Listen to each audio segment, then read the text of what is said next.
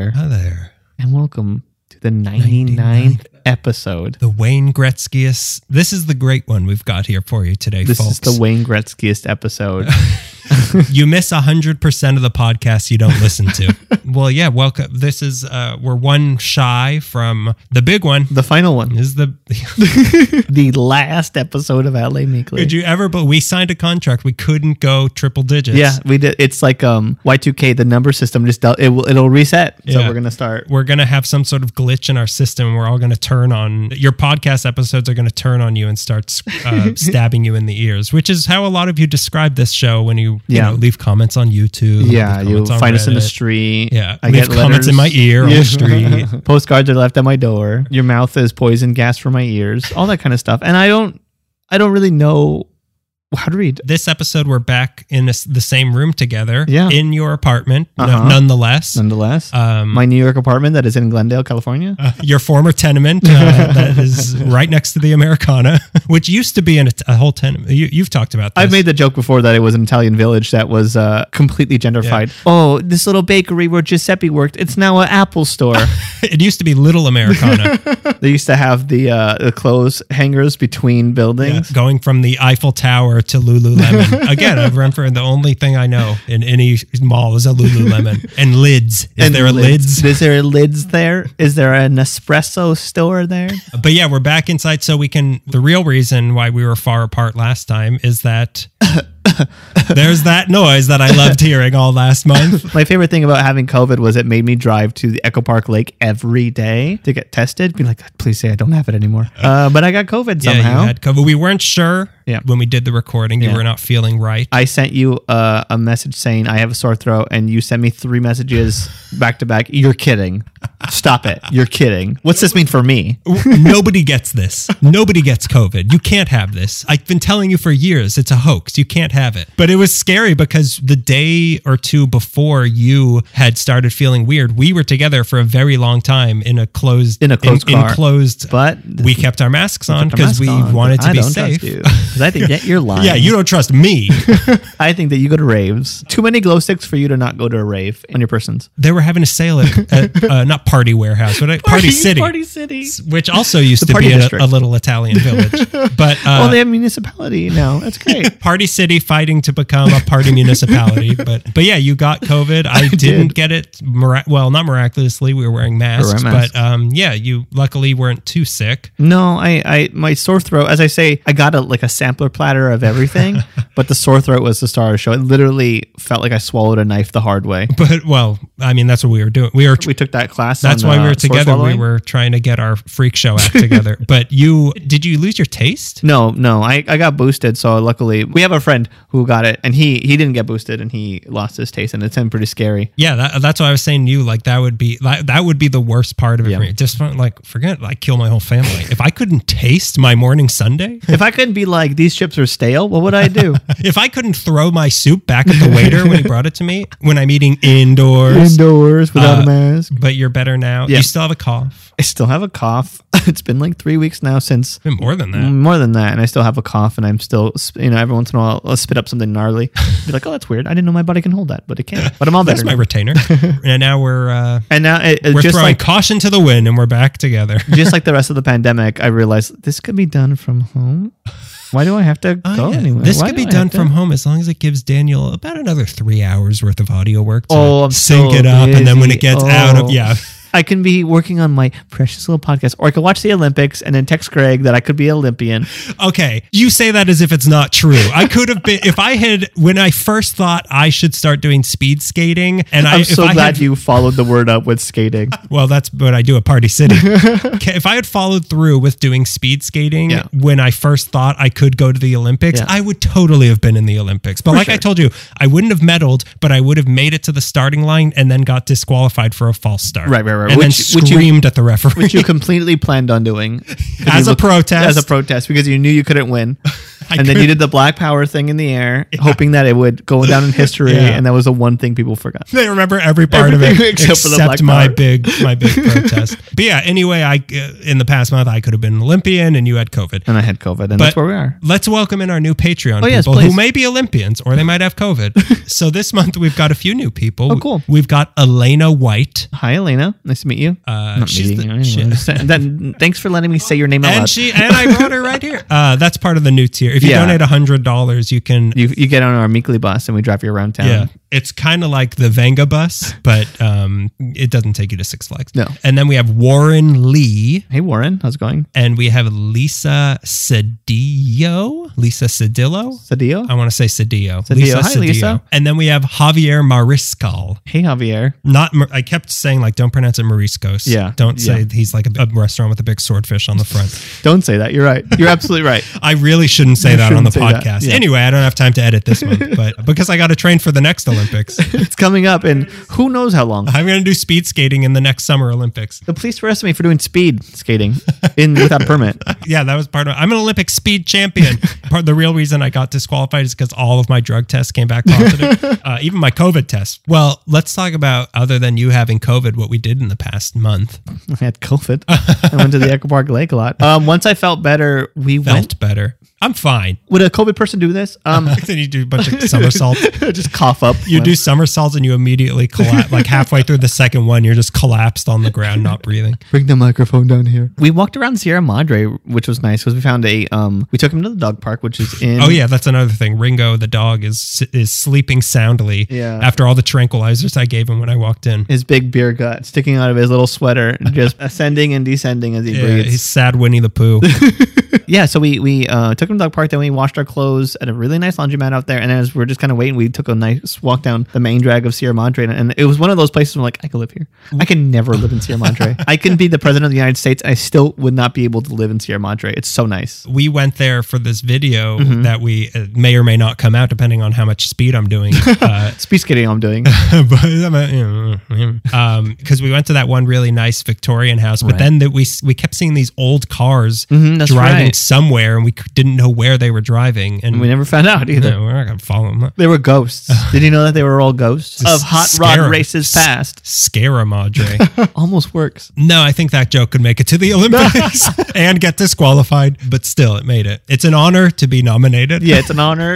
That joke almost went to the Olympics of joking, which is obviously Comedy Central roast. What'd you do? Well, I went to a restaurant that I've always wanted to go to. Mm-hmm. It's called McDonald's. Now I'm part of 99 billion people or whatever. Crazy I joined the movement. It's been there forever. I've always wanted to go there, but it closes. It's a lunch place, and Okay. it's I think only open during the week, and it's kind of far from me, so like I'm never there. But I had the chance. I went to the Munchbox The Munch in Chatsworth Box. on Devonshire. The coolest looking little eatery. It is. in that strip of the valley.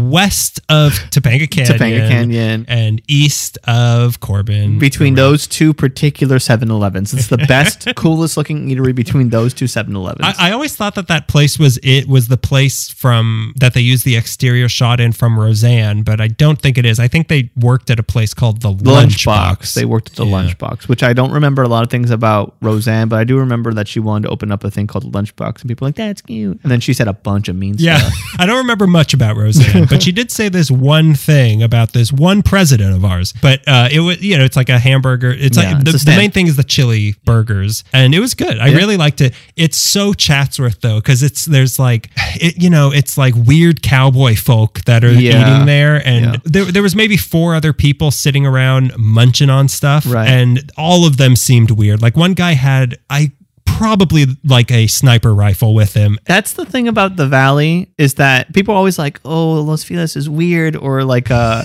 Long Beach is weird, but the valley is a particular kind of weird where it's almost has a southern sensibility with old Southern California culture. Chatsworth in particular is maybe the most like that. Why? But everyone has a horse. You're right. It's Horsetown. It's Horsetown. Yeah. The mayor's a horse. It's just so. It probably also the nuclear fallout from Right. Rocketdyne. And, Right. Most of the residents have 4 eyes. They're living under the shadow of Santa Susana. That's also Chatsworth was where you got a gun pulled on you by sheriff's department or LAPD? I didn't. I pulled a gun on them. Because I'm a folk hero from 1881. You might have heard of me. I'm Johnny Tremaine, who I think was a Confederate, but that makes sense for Chatsworth.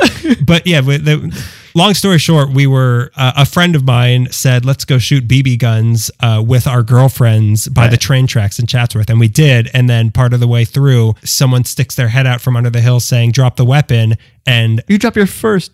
We turned and pointed our BB guns at what turned out to be 6 police officers from the LAPD pointing shotguns at us. Anyway, long story short. Most interesting story short.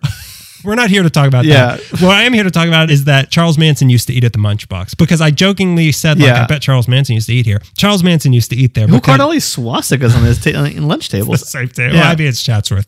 But yeah, he used to eat there because Sadie used to strip. Sexy Sadie used to strip at the Candy Cat, which was a strip club across the street. They was there until like maybe 3 years ago. Yeah. And he would sit there munching, waiting for her, just slurping down chili dogs with another local singer who's not even from here. Yeah, I have a book. Because Spawn Ranch was right there. Right there. It's up on the Santa Susana Hills is what I forgot to say about Santa Susana. But yeah. Number 3, Rocketdyne, Manson, and me pulling a gun on the sheriff. There's a certain, especially like the Valley, like nowhere else do you casually talk to somebody and they're like, oh yeah, we see the Manson girls all the time waiting for the bus and trying to hitch a ride. Everyone seems to have been affiliated with a murder in the Chatsworth area. In the Chatsworth area, yeah. That's a part of the Valley I'm not too familiar with, only just like driving through it, but it's also like, oh, I gotta stop at that. There's a lot of cool, because it is like cowboy town and everything does look kind of cool, but like once you get in there, it's not so cool. It's also where I came up with a line that every bar in the Valley is a dive bar. Driving through Chatsworth. Well, Chatsworth is a dive bar. It's an outdoor dive bar. That was that month. We're going to do a listener question at the end of this. So let's talk about what this month, what is it?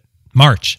March, yeah. Is it March? It's March. Oh, yeah. It is March. This is February. We're currently living February. Yeah, we're still eating stale sweet tarts. Sweethearts. Sweetheart tarts. Whatever. Okay. I don't like candy with a message. Unless that message is that there's 3 musketeers. But yeah, we're going to be talking about March. We're going to be talking about March. We're going to be talking. It's the 3rd month. For March, we're going to be talking about behind the scenes people of Los Angeles. So there was, in particular, there was the movie industry and there was the music industry. Correct. And we're going to be talking about the people that did not get a lot of credit in their time and even kind of now for sort of keeping things running smoothly behind the scenes. These were not your pretty boys. No. This wasn't your Jerry of Jerry and the Pacemakers. This wasn't your Gable of Clark Gable. I bet you thought that all these celebrities running the streets, living a hedonistic, almost disgusting life when you read too much about it, that everything was just going smoothly. Vehicular manslaughter was not a big deal, but it turns out a lot of money was paid to a lot of cops who were all crooked. I bet you think all those members of the Mamas and the Papas that were doing all those drugs just had their lives together perfectly. Who could wake up at a reasonable hour and perform in a studio. You're going to go first. Let's hear about your person. We decided that I was going first not only because my story is chronologically first, but because it's such a bummer and it's pretty hard to take some of these stories that we're going to knock it out first and then probably end on a good note. Today we're going to tackle the weird tangled web of old Hollywood studio heads, in particular MGM and its founder Louis B. Mayer and its right-hand man, a man we've brought up a few times on this podcast, Eddie Mannix, the general manager of MGM from 1924 to 1956 and a secret studio fixer. That was his title? Yeah. General manager? He was a general manager, but really, I mean, like he would just fix all the problems of all the stars and make sure everything ran smoothly no matter how it had to get done. Now, there was another fixer, Howard Strickling. I didn't really do too much research on him. Sort of a gentlemanly, dapper guy who pretty much ran publicity. So if a story needed to come out to distract you, and Clark Gable didn't hit this guy; he struck him. And then he would list the car. In 1924, Coupe de Ville. Clark Gable knocks out Fan with his acting ability. But the difference between Strickling and Mannix was a huge difference. And Mannix was such a nefarious character. I thought we'd give a little more. Yeah, because he's been a character in at least 2 movies made about, like, because he was he's a fictionalized version of him is in Hail Caesar with Josh Brolin, and then Hollywoodland. Bob Hoskin plays him in Hollywoodland, and also The Player, which I watched recently. It's not Eddie Mannix, but it's basically Eddie Mannix. His face is gruff enough to be Eddie Mannix. I don't know what he looks like. I assume he has a big big old face. A lot of real estate above his neck. So, like I said, we brought him up briefly when we covered the death of George Reeves in our Creepy Christmas Haunted Hanukkah episode. He also sort of appeared in another Creepy Christmas, the death of Paul Burns, which I'll cover as well. We try to start this off by saying right off the top that Eddie Mannix is not a good person. Oh, come on. So there's a trigger warning. There are a lot of stories in here that are upsetting. There's lots of suicides and domestic abuse and sexual assaults ahead. So if you don't like that stuff,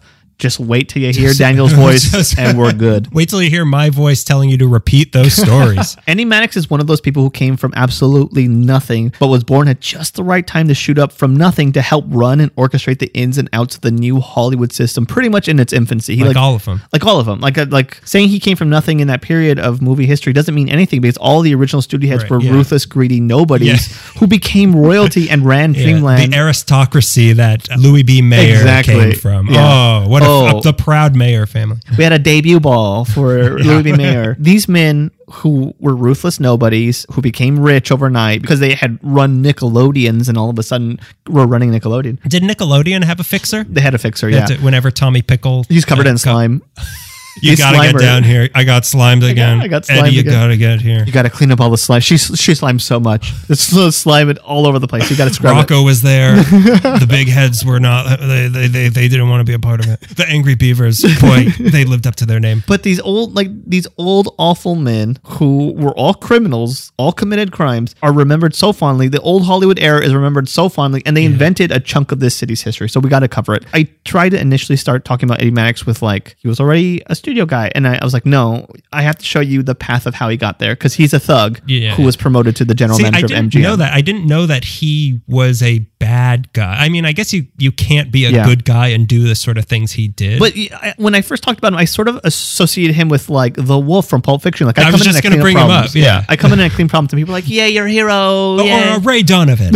But that's like the romanticization of Davy Crockett as opposed to what Davy Crockett was really like, or the romanticization of everybody who ran America for the first 200 I years. Forgot about that. 230 years? Let's put him on a dollar bill.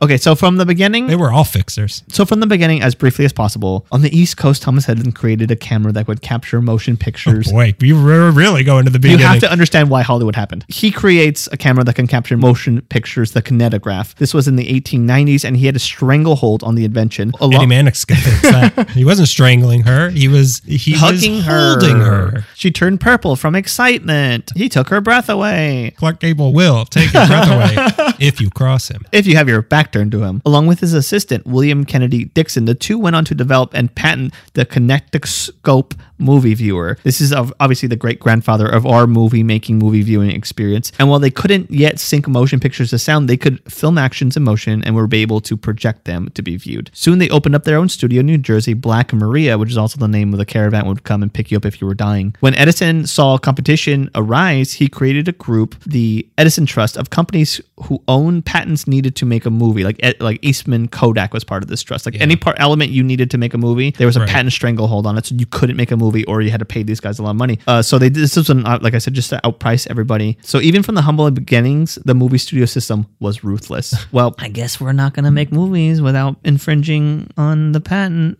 Or we can go so far away that Edison wouldn't know what we're up to, or it would take him a really long time to figure it out. Mm-hmm. And that's exactly what people did. So movie makers in the early 20th century traded the Atlantic, which we all agree sucked a butt, for the Pacific, best coast is the west coast, and started making movies out of Edison's reach. You know this already. Maybe not everybody knows this. I think we covered this extensively in every episode we've done. This is our prologue for every episode. This is our new intro. This is our crawl. It was the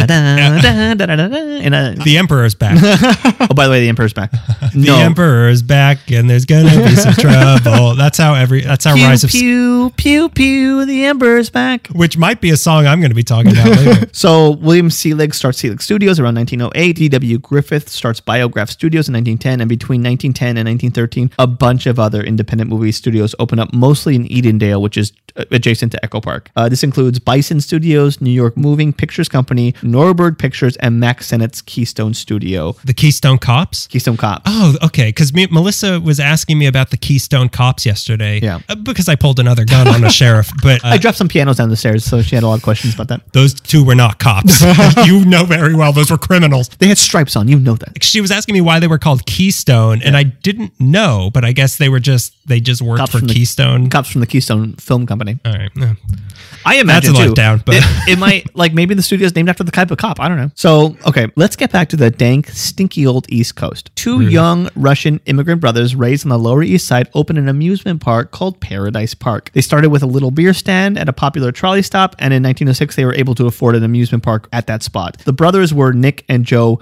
I've heard people say skank. It looks like it's pronounced shank. Either one is bad, but I'm going to say skank. Sometime in 1911, Nick Shank. No, sorry. I already did that. Sometime I spell it so different. Okay. Sometime in 1911, switch it up. Nick Skank met a young man who was a frequent visitor to the park, and this young man keeps being described as barrel-chested, which makes me think of King Kong.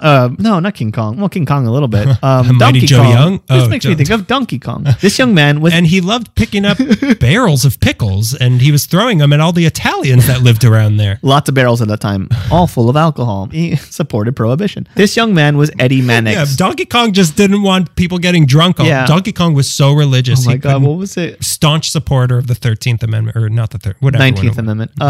You knew that a little too well. Anyways, Eddie Mannix was from Fort Lee, New Jersey. He was around 20 years old when he met Nick Skank. There really isn't a It lot. sounds like you're describing Tony Soprano. Oh, no.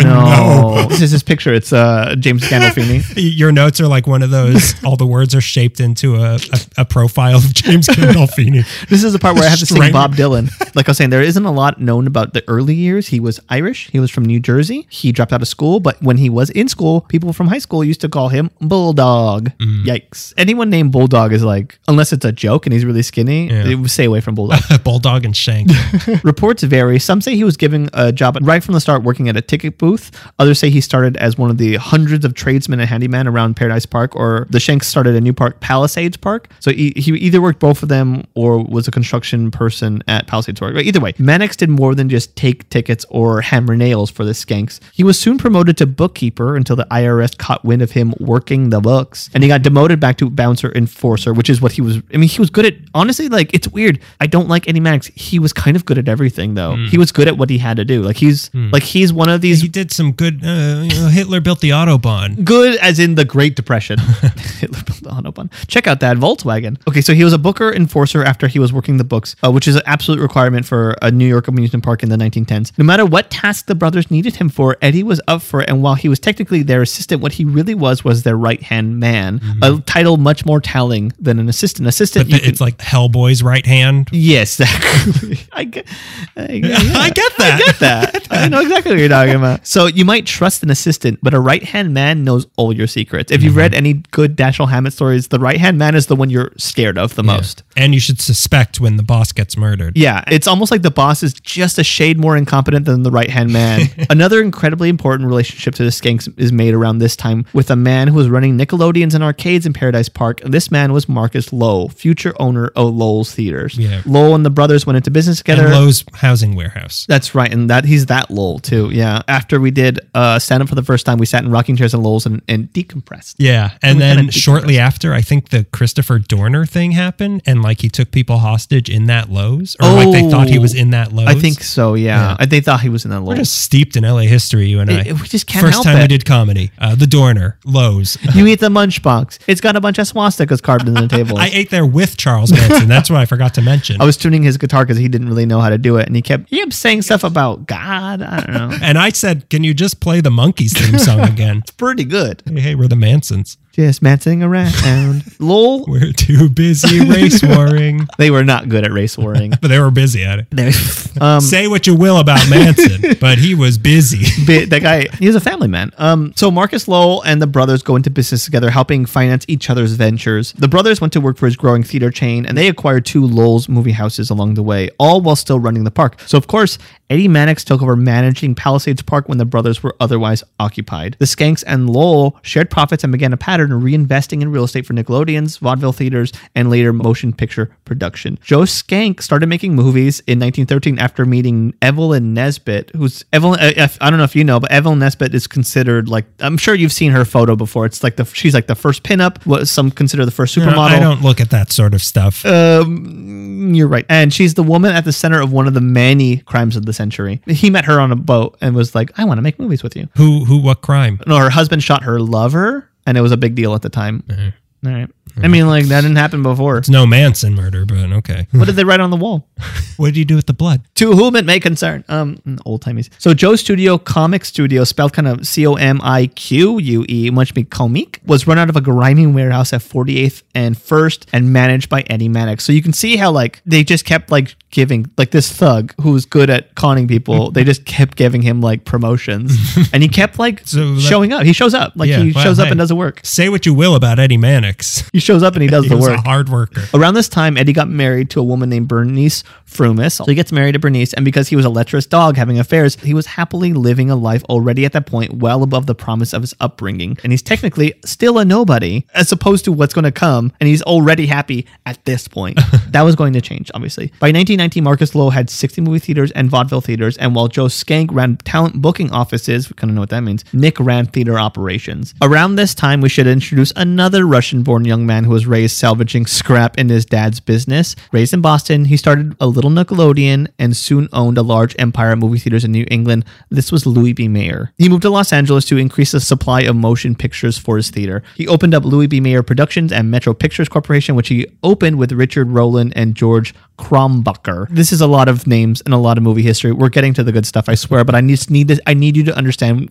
I need you to understand. I took a film class once in college. I've seen movies in black and white. You won't believe it. There's only two colors. Well, in 1919, Marcus Lowe bought Metro Pictures, and in 1924, orchestrated the merger of Metro Pictures, Goldwyn Pictures, which he also bought, and Louis B. Mayer Productions, and formally established MGM Studios, which he would run on the West Coast on the Goldwyn's lot in Culver City. Okay. This was the formation of MGM. Louis B. Mayer was made the head of the studio operations, and under his wing was the boy wonder Irving Thalberg. So these are all the names are starting to come together now. Yeah. Through the merger, MGM now... All these old Jewish gangster street toughs, they're all coming together. We're also going to marry Marilyn Monroe. Like, that's the wildest thing. It's like, I'm an ugly nobody who's rich, and I'm going to marry the biggest movie star on the planet. And then from day one, going to be cheating on her with a bunch of nobodies. Ought to be alive in the 30s. Ought to be as ugly as I am in the 30s. In the 30s, owning a Nickelodeon. So through the merger, MGM now held some of the biggest talent in the game at the time. Lon Chaney, John Gilbert, Marion Davies, Norma Shearer, Roman Navarro, Buster Keaton. Behind the camera, they had Fred Niblo, Victor Glemming, King Vidor, and Woodbridge, Strong Van Dyke, nicknamed One Take Van Dyke, which sounds like a put down, but he also filmed The Thin Man in 18 Days, so you can call him whatever you want. That's great. The Shanks were now the boss of Louis B. Mayer, and this thrust Eddie Mannix not only into a management position of a very lucrative business, it's also put him in a key spot to be the eyes and the ears of the new entertainment industry. So now there's two essential things about understanding this. The Skanks in business with Lowell did not like or trust Louis B. Mayer, and because Nick Skank hated the West Coast and refused to move out there to do business, he sent his most trustworthy man out to LA to be their surrogate, their satellite, and that was, of course, Eddie Mannix. Mannix was now assigned to keep an eye on Mayer. So he has two jobs, basically. He's the assistant to Irving Thalberg, and he was formerly being employed as a finance comptroller of MGM in 1924. Those are his kind of like two titles. Bernice and Eddie then move out to Hollywood that year into Buster Keaton's old house in the middle of the 20s. One of the most wild, explosive. Is it the house that fell on It's the house that fell. It only has 3 walls. Yeah. But it's beautiful. The foundation is beautiful. Don't pull the door too hard. Unless you can pull that stunt off. Unless you were raised in like a circus or whatever crazy thing. So here's Eddie Mannix. Like I was saying, Eddie Mannix, a street smart thug with connections to the mob, is now moving to 1920s Los Angeles, one of the most explosive, wild, modern times that we look back on. A drinker, a gambler, a womanizing thug, as I said, with power, now moving to Crime City. Toker. And a midnight. Woo-hoo. And while he was never faithful to Bernice in New York, now Eddie Mannix would be surrounded by beautiful dames every day, and now in a position of power, he can abuse that position at every opportunity if he chose to, and he usually chose to. Eddie Mannix didn't show restraint? No. A thug with power? Why wouldn't he show restraint? The human Donkey Kong? No, Greg, no. And not helping this particular situation was the fact that while Nick Skank distrusted Louis B. Mayer, Mayer and Mannix got along swell. These two guys would just be abusing power, and nobody, there's almost no checks and balances. Like nobody was checking each other. It's all checks. Yeah. It's that they're writing to each other. They're writing to each other. Apparently, I don't know what this was about, but Mayer knocked Eddie out with one punch, and instead of ripping him apart limb by limb like a wild chimp, it said that Mayer earned Eddie's undying respect. So that actually happens in real life? I guess so. You either get your head ripped off, bare hands, or you earn respect. Yeah, the bully is now the good guy. No.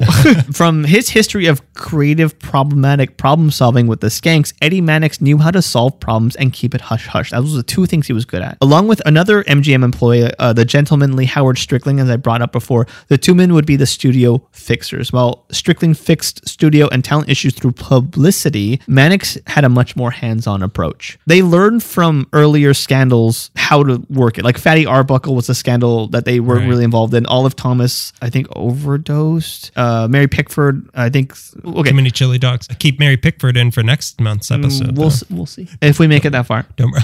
But these, I plan on getting COVID again. But the Fatty Arbuckle thing was really an example to the boy, like a template of how to fix problems. Like, don't let this happen to your studio because it crushed your main star.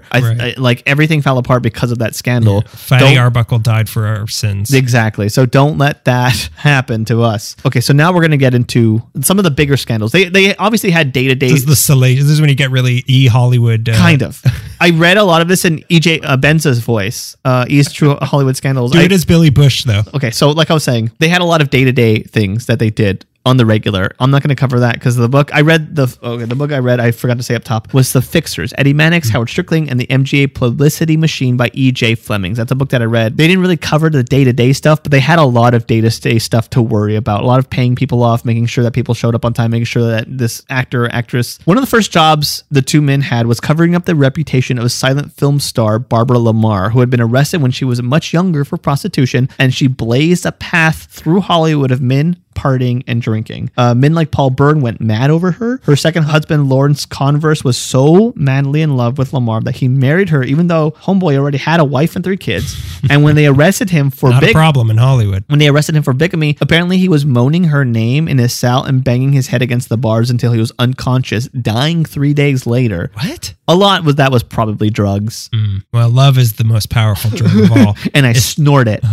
Especially when you inject it. Directly into the right vein. Lamar had an insane cocaine and morphine habit, and she was said to only sleep 2 hours a night. I forgot how they played that in the papers, but she's like, she's got so much energy, she only sleeps 2 hours a night because why waste life sleeping through it? And they're like, you're on cocaine, your nose is bleeding. Mannix and Strickland quietly committed her to the Banksia Place Sanitarium, telling the press it was over exhaustion. And when she was out, they moved her in with her father in Altadena, and the men paid a small salary and paid off her bills in exchange for her doing anti-drug interviews for the press. One of the first ones that they had to take care of. Nick Skank's wife, Norma Talmadge, was having one of her many affairs with the young actor Richard Barthelmess, who Skank greatly disliked. Of all his wife's suitors, that was the one he hated the most. Skank apparently was so irate that he asked Mannix to contact one of his mob connections to castrate Barthelmess and send his mutilated genitals to Talmadge. And the only reason that didn't happen was his wife agreed to end the affair. Oh my God. Probably a best move on everyone's part. That's disgusting. Do you have pictures?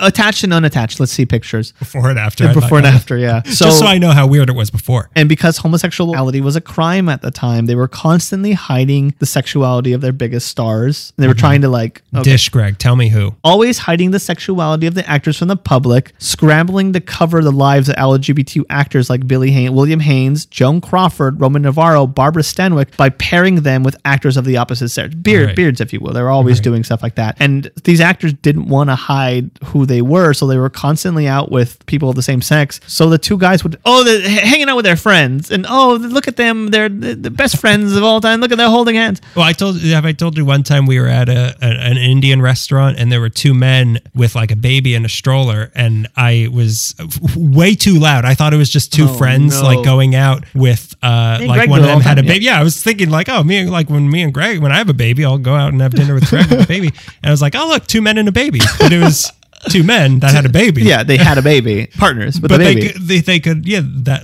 I'm Eddie Mannix, is what I'm trying to say.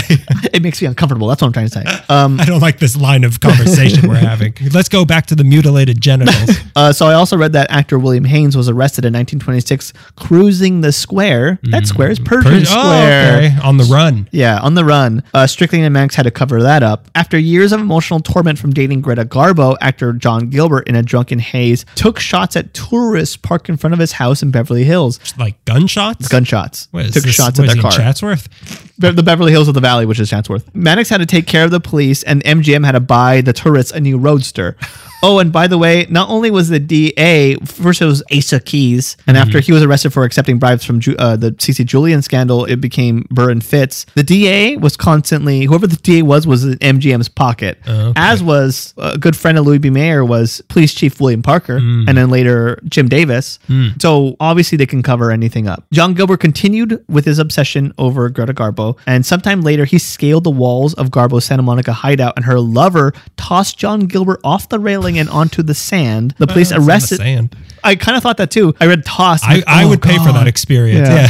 Tossed into a vat of marshmallows. Who's Greta Garbo's lover? Where does she live? And what are they? The pink marshmallows? So tossed out on the sand by her lover, her other lover. The police arrested him, and Mayer told Mannix and Strickland to teach Gilbert a lesson and not do anything to cover it up. Mannix let police handle him. Strickland let the press run the story, and Gilbert spent 10 days in jail. Although it kind of backfired a little bit because they had to bail him out like a day and a half in because all these fans and drinking buddies of John Gilbert were swarming the jail and like getting arrested just to hang out with him in jail. So like it was a big show of support when he got arrested. But this just shows like if they turn the machine off for you and they show you no love, then you just get exposed for the dirtbag that you are. So like it's almost like we're protecting our property and our investment, but also you want us backing you up if you're a dirtbag. And this isn't the same Johnny Gilbert who does the announcements on Jeopardy. I'm going to say no, that it's not. It's also not Gilbert Gottfried. That was my next question. It's also not Gilbert Grape. That was was my my third third question, actually. But Strickling at the Is it Gilbert and Sullivan? I'm going to keep going if that's okay. Another name that's been hung up in the rafters. Gilbert. That's true. There's no Gilberts anymore. Gilbert Hernandez, who's a cartoonist, is great. Dilbert is my favorite cartoon and political North Star for me. Well, what does Gilbert have to say on the matter? Not Gilbert, Dilbert. You Dilbert. Well, what does Gilbert have to say about it? You dogbert. But Strickling, at the behest of Mayer, would continue to run stories and photoplay about the crumbling relationship between John and Greta, which tortured John. This was just a way to stick the knife in him a little bit for being, I guess him and Louis B. Mayer hated each other. So just to stick it to him every once in a while, they would just run a thing about like, Garbo and John Gilbert aren't doing great. He'd be like, why? So 1927, we'll get back to Eddie Mannix now, also marks a big point in Eddie Mannix's life as he began an affair that was becoming quite serious. He hooked up with a former Ziegfeld girl, his favorite type of girl, Mary Imogene Bubbles Robertson, or as she's remembered now, Mary Nolan. Bubbles was her dancing name. Who, thanks to Mannix, was now under a contract for United Artists. Thalberg tried her for an MGM movie, but she was so messed up on drugs, she couldn't work for them. It's like Bubbles from The Wire. I don't know. Sure. I only watch Marvel movies. Yeah. If there's a hero named Bubbles, I probably know who that is, but there isn't. Super Bubbles. Yeah. So she was working for United Artists because she couldn't work for MGM. He was getting her work, but dating Eddie Mannix seems like a nightmare. Like Nolan had 3 abortions arranged by Mannix, which they were doing all the time for stars. Yeah, I think I've heard that. Yeah. Maybe not Judy Garland, but like the other young stars of the day. He's dreaming. Ringo's having a dream and he's slowly like coming to life, like the Thriller video. He's twitching to life. Yeah, she had 3 abortions arranged by Mannix and was constantly trying to she had to cover up bruises and black eyes that Mannix had given her. In 1929, he tried to end it with her and she threatened to go to his wife, Bernice, so Eddie beat her unconscious, causing her to have 15 abdominal surgeries from the beatings. She then tried suing Eddie for what today is $5 million. Strickling did the best he could to belittle her public figure through the press, spilling all the nasty details that Eddie had on her. And because of these... I have a feeling this isn't going to end well for this woman. Better than another woman that comes up later. Because of the severity of the pain that he caused her, she started taking morphine to treat it and then obviously got hooked on it. So one night, Eddie sent some police friends over to her place and gave her the ultimatum of being arrested for drug possession or leaving town. So she left town, but she came back 10 days later. What a good... You know what? He's not as bad as you made him out to be. He gave her the option to live. She's not dead, just her career. But that's the kind of guy that Eddie was. He would send the police over and be like, well, you can leave town or we're going to arrest you for the morphine that you have to take because I beat the crap out of you. It's just so weird to, when you think back of like the movie studios didn't have that much much power in the city, but like they were this Yeah. city. They were. And it's crazy to think like, well, the cops were in the pocket of Right. Hollywood. And They the were also in DA the was pocket, in the pocket of of Hollywood. Hollywood. The press had the police in the pocket as well. Right. And they the fought white for the power. supremacist mayor, I'm The sure, white was in the supremacist pocket. mayor, yeah, of was somebody. Also working under Ken They were, King Parat. they were like the little pocket I have where I put my mints in. That's the pocket the mayor was in. I bet there was like a 3 square inch that was not corrupted The in the city 20s. was like a pair of cargo pants, and it was being worn by Louis B. Meyer. It's Jinko. It's Jinko pants. Right before he went skateboarding around his neighborhood listening to Sum 41. Okay, so now we'll get into Joan Crawford, who, reading about her, I'm like, I can't believe. I like, it's weird reading about a person who's so revered, and then you're like, I'm reading about her life. I'm like, stop. Just stop. Just stop doing these things. When we're doing these behind the scenes things, because mine is the same exact way where I'm like, I don't want to be doing this research because it's ruining music for me. Like nothing I thought was what I thought it was. I don't like this episode. Yeah, this is upsetting Let's stop me. now. Let's just talk about how great Joan Crawford was. Don't you like Mildred Pierce? My favorite. You've seen my poster. Let's watch Mommy Dearest. Oh, no. She did what to who? Joan Crawford has one of the biggest scandals that Mannix had to deal with. Rumors were getting louder regarding a porno that she was in when she was making movies in New I don't York. watch that sort of thing, Greg. But describe it to me, Rosa. I don't watch it, but could you please draw it? Could you give me the novelization of Joan Crawford's porn? She did this in New York in her early days when she was going under the name Billy Cassian. The rumors were true. So MGM put Mannix in charge of tracking down the negatives and destroying them. Imagine today, like Eddie Mannix has to bring down a sex tape. That's the movie I want to see Yeah. today. Eddie Mannix like breaking into YouTube headquarters. Yeah, YouTube. YouTube headquarters. Breaking into internet headquarters and just They taking out flag the every little song, file. but you can slip a porno in by accident. It's the Pam and Tommy show that's out right now. Also had just like a 1920s Eddie Mannix.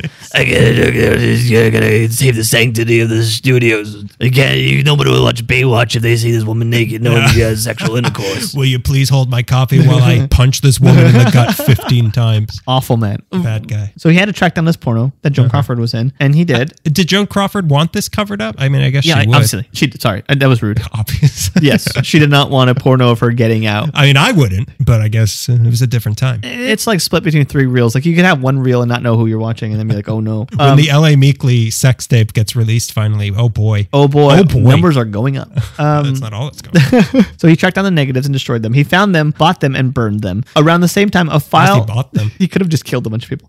Punched the negatives repeatedly until they moved out of Until they gave them the option. Spontaneously, they combusted, quote unquote. You can either go up in flames or you could move to Utah if you want. Very nice. You can have as many husbands as you want. It's not how it works. Around the same time, a file on Joan Crawford's Detroit prostitution arrest that happened God, when she was Joan. younger went missing. A file about that arrest went missing from J. Edgar Hoover's offices. Hoover was a friend of Mayer, by the way. When she left MGM in 1943, she paid them $50,000, which many feel is hush money for covering up the existence of the tape. J. Edgar Hoover could have used some Mannix work. I saw the movie. Where did you get those? That's not Joan Crawford. leggings? So that was a big one, but Crawford caused a lot of problems. Like there's Sounds like it. 3 people that would not leave them alone and were like daily, weekly problems. She's one of them. Mount Rushmore of problems for MGM. She'd be up there. Her sexual appetite and her bisexuality was something that the men were constantly trying to squash and hide, including a long affair with Tallulah Bankhead, which she did not want to cover up. Tallulah Bankhead, when she was quitting MGM, told Mayer, "I slept with your biggest stars." Hell yeah, girl, get it. Crawford's problems. That statement was grabbed in the middle of the air by Eddie Mannix and shoved into a garbage disposal. Shut up. Crawford's problems were not just boning problems. In 1928, she was driving drunk down Hollywood Boulevard, weaving through traffic and running lights when she hit a woman in the crosswalk. She tried to bribe the policeman on the scene, and when that didn't work, she just drove away back to her Brentwood home and immediately called Strickling. Strickling solved the problem by driving to Can't follow me to Brentwood. no jurisdiction here. No one ever gets convicted in Brentwood. So Strickling solved the problem by driving to the hospital with $10,000 in cash, $100 bills, and paid the woman off. So she didn't die. It wasn't No, a she Clark didn't Gable die. situation. It wasn't a Clark Gable situation. Joan Crawford, Clark Gable, and Spencer Tracy were said to be, like I said, the biggest Spencer Tracy? What did he do? Oh my God, Spencer I Tracy. guess I don't know that much about Spencer Tracy. I won't cover it as much here, but there's a you must remember this on Spencer Tracy that literally I was stopped walking. I was walking and I stopped walking. How am I going to watch Inherit the Wind after this? We've covered some high profile, high crazy alcoholics before. We've covered like Fitzgerald and Faulkner and other people in LA history who were like fall down drunks. Spencer Tracy, I have no words for his level of alcoholism and the tirades and the temper. An insane person. Literally would have like a drink of like, oh, I'm gonna have a shot of whiskey and would like just become insane. Before the glass is down, he's already put down 4 ethnicities. It's literally like Looney Tunes when you have like a little sip and then you just like his eyes start spitting. Yeah. Okay. Spencer Tracy. Their alcoholism, wild tempers, and sexual escapades were almost unstoppable. Like I was saying, Spencer Tracy, ungovernable, insane level king alcoholic. We've talked on this podcast before about the abhorrent behavior of Clark Gable. Loretta Young accused him of date raping her. She had a child from that, which he never met. So she went ahead and had the baby, and MGM, with the help of the fixers, covered it up. No one in the press knew she was pregnant. She had to give her child up to an orphanage for a year and then adopt it as if I did the same thing. Awful. But like at least they didn't kill the baby. Oh, At this point, I'm grateful for that. Yeah. He also apparently impregnated writer Roger St. John's, and then they had to cover that up. And now, by the way, who? Roger St. John's. So I don't know who that is. Wait, who? Roger got impregnated? Clark Gable impregnated a writer named Roger? Rogers St. John's. This is a woman? Yeah. No, he impregnated a man. Is this what Mr. Mom? This is Junior, and this is that movie Junior. Yeah, that's the one. Oh, by the way, Clark Gable doing all this, he was married to 2 different women and getting into an insane affair with Joan Crawford, which required paying off blackmailers who were going to go public with what they knew about the affair. He should have been the one living in Utah.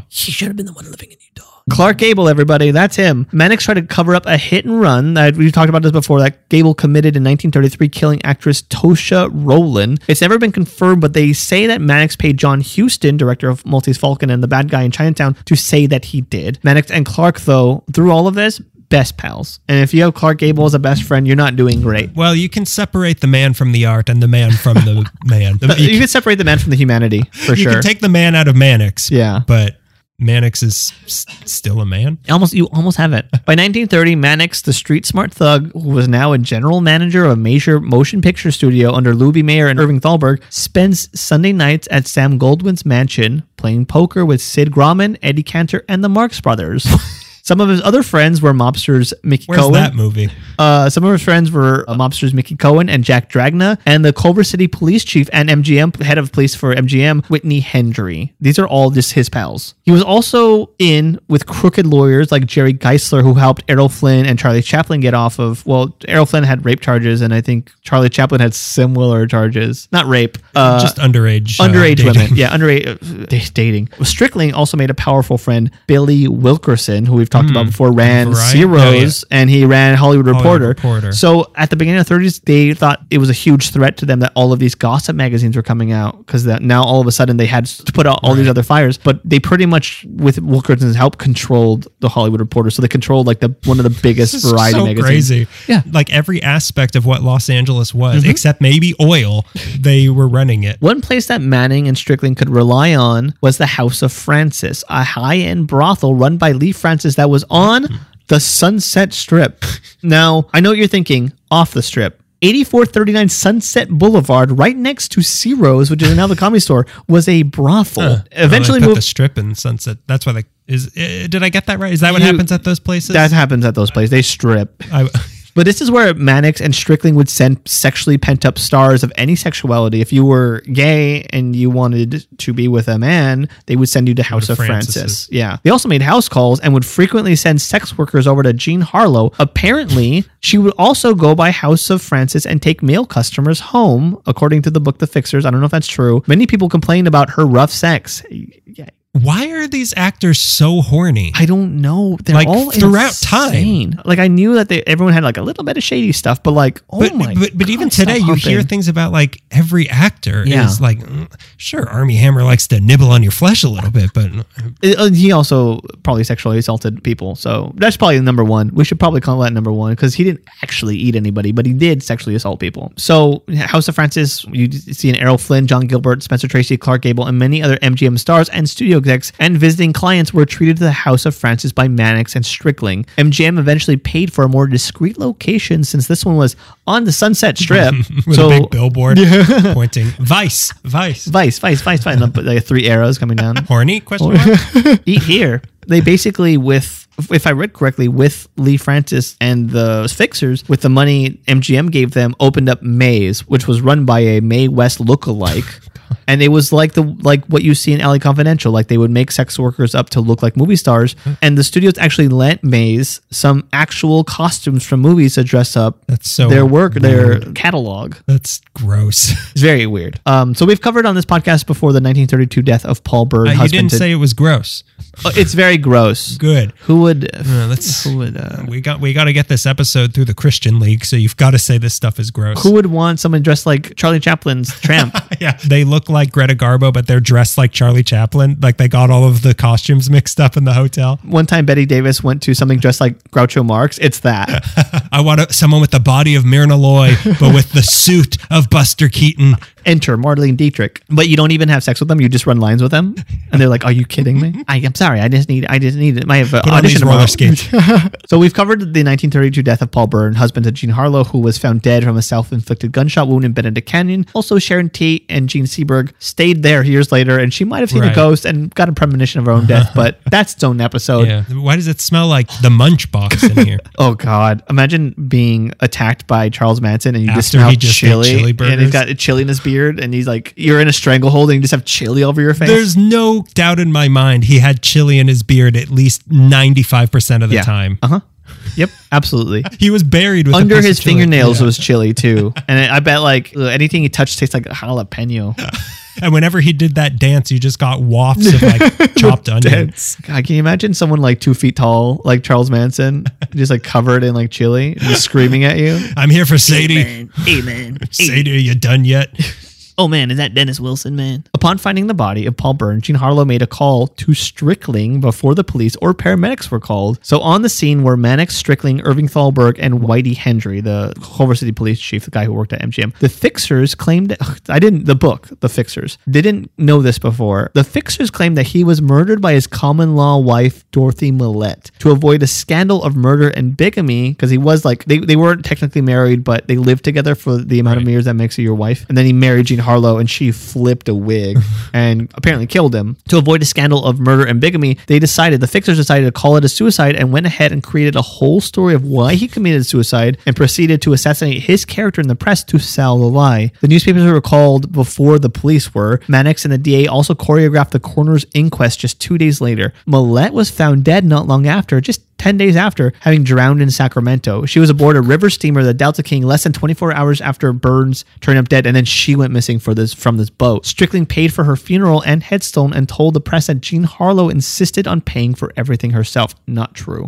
Reporters still managed to look into it and found that, that Paul Byrne had a common law wife, but the lie sold to the public, and that lie still holds to this day. When I did research for that episode, Dorothy Millette did not come up. So that lie of him committing suicide because he was upset about a fight with Jean Harlow, that still like holds pretty strong, as opposed to he had another wife and she killed him. Okay. In So 1930, Eddie Mannix was a writer too. he was something of a writer. Him and Strickling was a better writer, but Mannix was probably made all the calls. He was good with dialogue. He was good with dialogue, and he also like I said, like he choreographed the coroner's inquest. Like he made sure that nobody looked too much. So he was a into his- choreographer He was too. a choreographer. By 1933, Mayer officially put Eddie Mannix in charge of all operations at MGM. So we talked about Louis Mayer, Irving Thalberg. Eddie Mannix was like the third person on that list. Was this just like a honorary title to make it look above board? I think was, so. Well, he like there wasn't like his name was on checks. He had a studio, but so and an a way office. for him to get money legitimately. Yeah. It's not like someone would like, what do you think about the ending of Oh, The yeah. Wizard of Oz, Eddie Mannix? Oh no, he had no. I'm pretty sure he had no creative input in the Yeah, films. I would hope not. He just had to like. Make it half in color. I like it when the lion's scared, so keep being scared. I don't like a tough lion. How about instead of a red brick road, it's a yellow brick road? And how about that munchkin over there hangs himself? I'll help him do it. I'll get him a little stool or whatever. Yellow Brick Road, it's a metaphor. I like the theme of this thing for the Dust Bowl and the depressions. As Joseph Campbell would say in a few years. Yeah, it's the hero's journey. He's the most educated man in Hollywood. He just knew storytelling. Yeah, I read the Sid Field books. I get it. Save the cat at the beginning. But me, I kill the cat when I go to someone's house.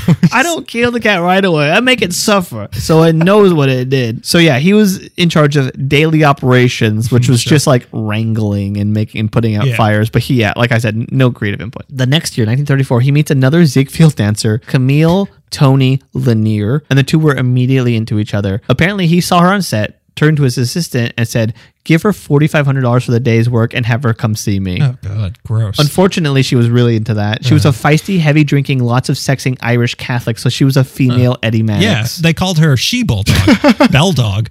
Got it, bell dog. So by 1935, his real wife, Bernice, had enough and quietly moved to Palm Springs. Tony moved in with Eddie, but Bernice refused to give Eddie an official divorce. She didn't need to. Oh, no. Because in 1937, Bernie Mannix died in Palm Springs in a car crash she was in with another man, owner of a casino down there. And cars weren't even invented yet. No, it was a locomotive. The papers that I read... Horse crash. They shoot horses, don't they? He does. The horse wish it was shot. The papers thought that a car being towed off the side of the road may have confused the driver and he lost control. Different reports say the accident was a little bit suspicious, though. They said that there were 2 sets of tire prints in the sand off the road, and the car was scraped front to back along the side. God. It looked like it had been run off the road. But now nothing stopped him from marrying Tony Lanier and making her Tony Mannix. I don't know if you remember that name, but we talked about her before. Did we? Yeah, we did. And the two lived happily. I don't listen to this show. Yeah, it's just Comedy Bang Bang. Oh, then I don't listen. And then the two lived happily, open relationshipy ever after. They were in an open relationship. Now comes the most heinous cover-up, in my opinion. This is the bad. This is like the worst. Okay. I mean, worse than punching a woman so much she had to get 15 surgeries. Why compare tragedies? Why compare grief? This is a really bad one, though.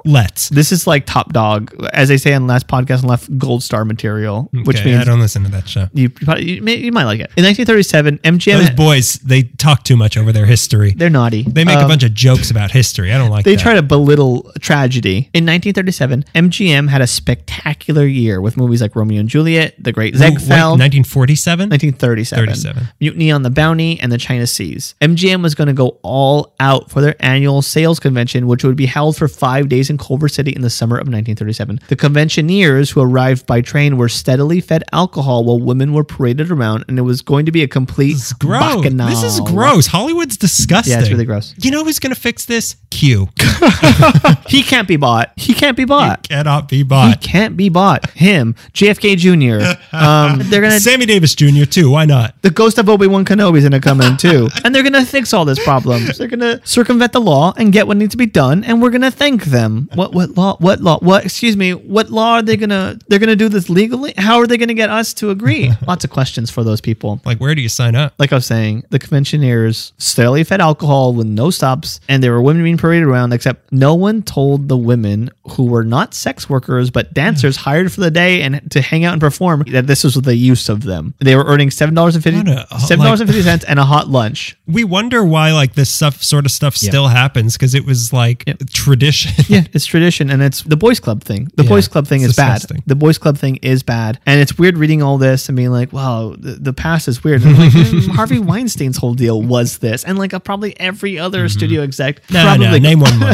Walt Disney, Bob Iger, whoever runs A24. There's just a bunch of goats here.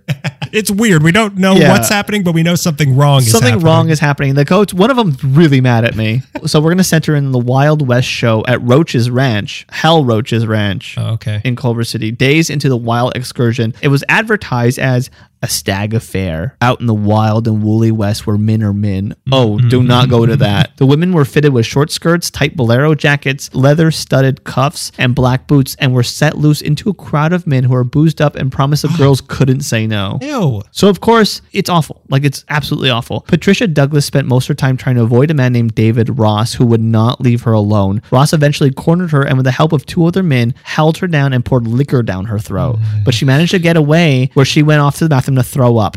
She was later cornered again by Ross, where he sexually assaulted her inside in a car. She immediately was taken to the hospital, but it was a hospital in Culver City across the street from MGM. So it was run by a close friend of the studio. And to sum up, MGM went about covering all their tracks by getting attendees, even those who supported Douglas, into either lying about the events or staying silent. Douglas was persistent, though, and she was going to sue MGM because she wanted justice. But the fixers were built for things like this, because if the public found out that MGM sponsored a week-long orgy and employed girls as party favors, the reputation of the studio would be destroyed, because it was a family-friendly studio. Yeah. And now presenting Curly Top. Exactly. And now we're going to show you a film about the morals of being a Christian American. Exactly. This was their damage control. And if this was the big game, then Strictly and Max had been practicing for years for this. They hired Pinkertons to dig up dirt on her, which they didn't find anything because she was a virgin who never drank. So they got girls to lie about her. And then the actor Wallace Berry, who was there at the event and actively trying to help girls to safety. Wallace Berry?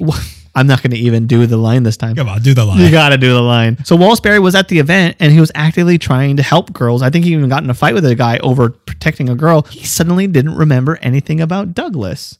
And the parking attendant who saw David Ross leave the car after the assault was told by MGM he would be set up for life if he changed his story. And he suddenly was silent about the whole thing and then suddenly working as a driver for MGM, which is a job he held for the rest of his life. Hal Roach tried to get her gynecologist to say she had VD. The doctors she saw at the hospital right after claimed that he saw no evidence of intercourse. She was defamed, made to recount the traumatic event in detail in court. She was humiliated, and in the end, the lawyer who stood by her was offered an ultimatum: win this case or advance your career in politics. So he advanced his career in politics, and the grand jury refused to indict rapist David Ross. He walked free, and the MGM fixers effectively killed Patricia Douglas. None of the story was even known until 2003, when Vanity Fair did an article shortly before her death, and her story again was made into a documentary called Girl 27, which detailed the case. This was the power of the movie studio in 1937. They got away with everything, and the architect of so much misery was Eddie Mannix. So great. You know, I don't think he's a good guy anymore. I think that he might be bad. Yeah. I think that these men might be troublesome. We'll try to wrap up the story quick with a story we've talked about before. Tony Mannix, George Reeves, and Eddie. By all accounts... I do not remember this. Okay. By all accounts, the relationship between Tony Mannix and George Reeves, the Superman actor she fell in love with, was totally fine with Eddie, because he had his own affair going on with the Japanese woman posing as a housemaid. The four even went on... I already kind of see where this story's going, and I don't like this. The four even went on vacation together. Oh, no. Eddie gave Tony money. There weren't animals involved, were there? It's an A24 party. Eddie gave Tony money, and Tony spent the money on things for George, because she was obsessed with George Reeves, like a car and a house in Benedict Canyon, but nothing could make him happy. He was depressed and hated playing Superman, but that's all people wanted to see him as. But there was something that could make George happy, and that was Leonore Lemon, a woman he met in New York and was instantly smitten over. I said animals. I'm thinking of the wrong Superman Reeves. I was thinking of Christopher Reeves. Yeah. And I was thinking like Eddie Mannix paid the horse to throw him or something. Anyway, wrong Superman. Keep going.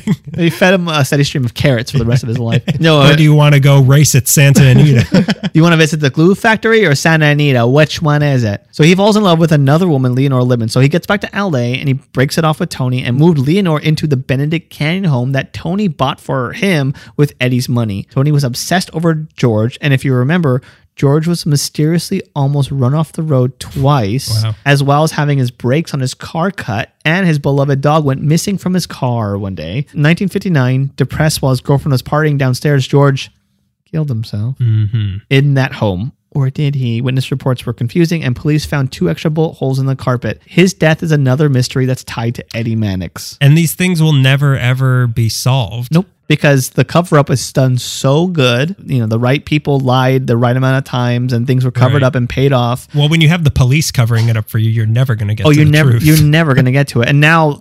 But that's where we come in. Let's go break into a bunch of houses in Benedict Canyon and look at the floor. But now, like, it's so covered by time. There's no way to. Yeah, you're right. Like we'll never It's know impossible. because they did such a good cover up Like job. those houses probably don't even. I'm talking about it as if it's still a crime scene. Like we can't go there and see. Like, oh, wait a minute, there's a footstep in the garden. There's a 100-year-old bullet hole.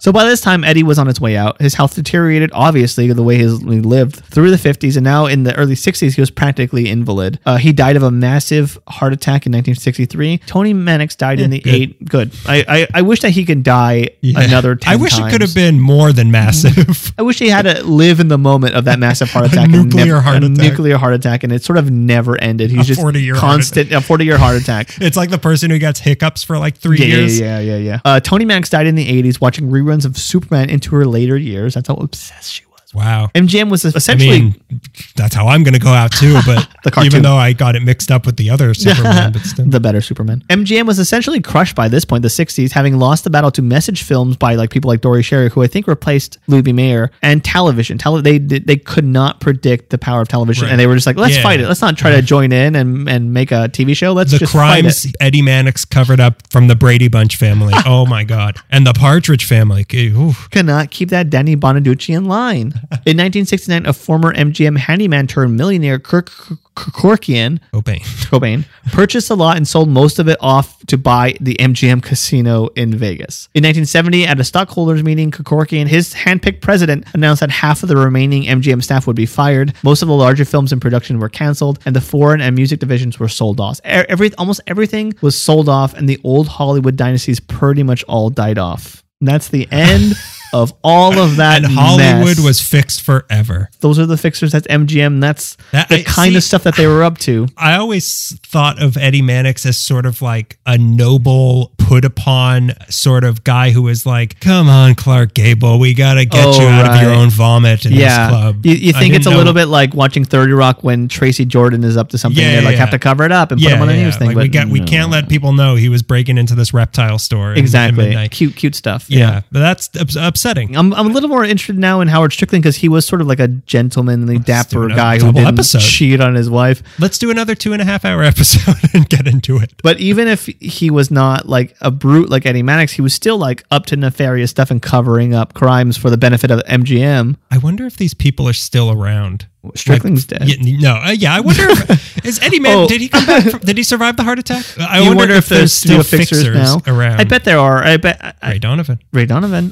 whatever I've the never show seen that it. Kerry Washington was in about politics. House of Cards probably too. Veep, the West Wing. I bet there's still studio fixers, but like it must be so much harder now that stars have social media and can post anything. It's yeah. harder to control, and Right. it probably just be Eddie easier. Mannix just go to Instagram headquarters and pull out the files. But then again, like how many people helped Weinstein and Bill Cosby and R. Kelly cover things up That's too? what I'm kind of thinking about. Is like it's almost like Eddie Mannix and those people set Yeah. it so much in motion that Yeah. like. We've all got it from here. Like Yeah. we all know how it works. We're gonna protect monsters forever. Right. Like we don't even need because you. they're investments and they mean money. And if we lose R. Kelly, where are we going to get money from? Another person? Who are we as America without R. Kelly? All right, so let's bring the mood up a little bit right now. It's the Surfing Zigzags. Eddie Mannix on a surfboard. Holy crap! He's beating up the surfboard. The only thing worse than Eddie Mannix is Eddie Mannix. He's punching a shark.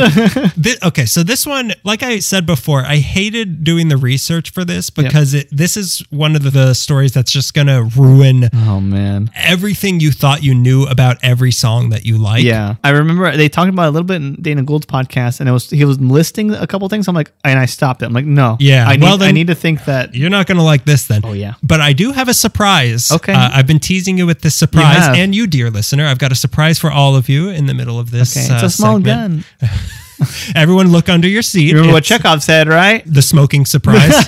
Chekhov smoking surprise, which is a type of cigarette which is the new sponsor of this episode. The Smoking Surprise Cigarette Company. The surprise is lung cancer. So we're going to get into my next one and our next behind the scenes thing. Okay. Here we go. Yeah. Check yourself before you wreck yourself, but check one too before you record with the Wrecking Crew. Whoa, that was actually lyrical. That's pretty fun. That was a lot of fun. It took me 3 days to do that. I started this 4 years ago when we first talked about this episode. Marriage fell apart while I was writing this. Please, Please. won't you be my husband? That's what Get away from me! It's that scene Check from The 1, Shining. 4. It was 1-4. When you hear the clicking and clacking, Yeah, that's the sound of me making puns. And if you hear me making puns, don't come in. And Olive Oil's just like, okay. I'm going to tell you all about the most celebrated behind the scenes group of session musicians. Boy, we should have warmed up more. Session musicians. Session musicians. Session musicians. Oh no. Eddie Mannix kicks. Eddie Mannix kicks. Eddie Mannix Eddie kicks. Mannix mans the manic. I had to read a Hollywood Reporter article about Mannix, and it was literally written like a riddle. That's the Hollywood Reporter problem. Max Head Lion? What the hell does that mean? Oh, you don't have your Hollywood Reporter decoder ring to understand what they're talking about? So, the most celebrated behind the scenes group of session musicians you may or may not have heard of, but after you're done listening to this, you're going to agree that they're all your favorite musicians. Yeah. And also, you don't like any music anymore. It's weird. I thought I liked Dick Dale, but I actually like this person. So, what is a session musician? Right. Session musician. I don't want to have another Frank Lloyd Wright Yes. situation. You couldn't even make it through this low.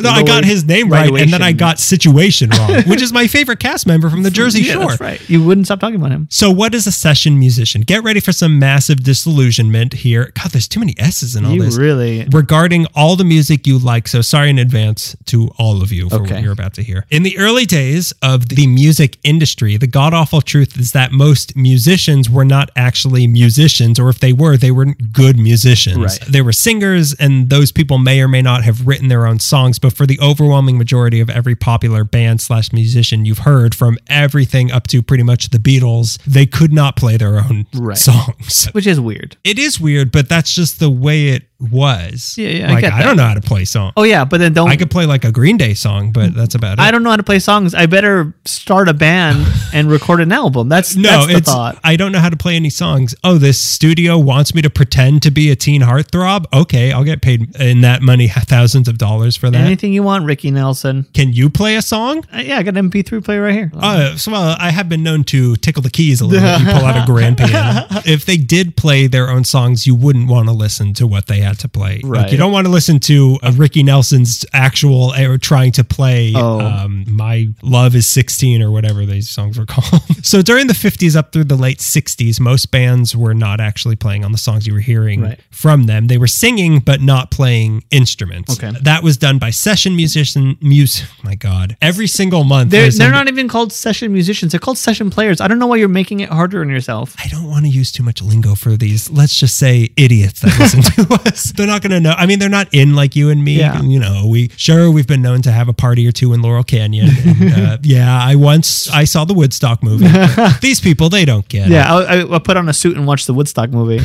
Just frown the whole time. When it's bad. Why don't you wait for better weather? Is this the weekend? Is that why you're not at work? Okay, so this was done by session musicians. Some might know them as players, right? Who were highly skilled musicians. You might know them as players, who could be called in, given some sheet music, play what they see, get paid, and leave. This was especially true of one-hit wonders because as the pop music teen idol factory machine really heated up in the 50s, the business model was to find some rosy-cheeked blonde boy who could sing, have some songwriters write a song for them, take them to the studio with the session band playing the music and release that track. And if it was a hit, they'd hire people to be their band so that they could go on tour and maybe make a whole album with this. Okay. So it's like Wolfman from That Thing You Do. No, it's more like The Witcher, where they take these abandoned children and poison them and send them through stab them with swords, see if they can take the pain.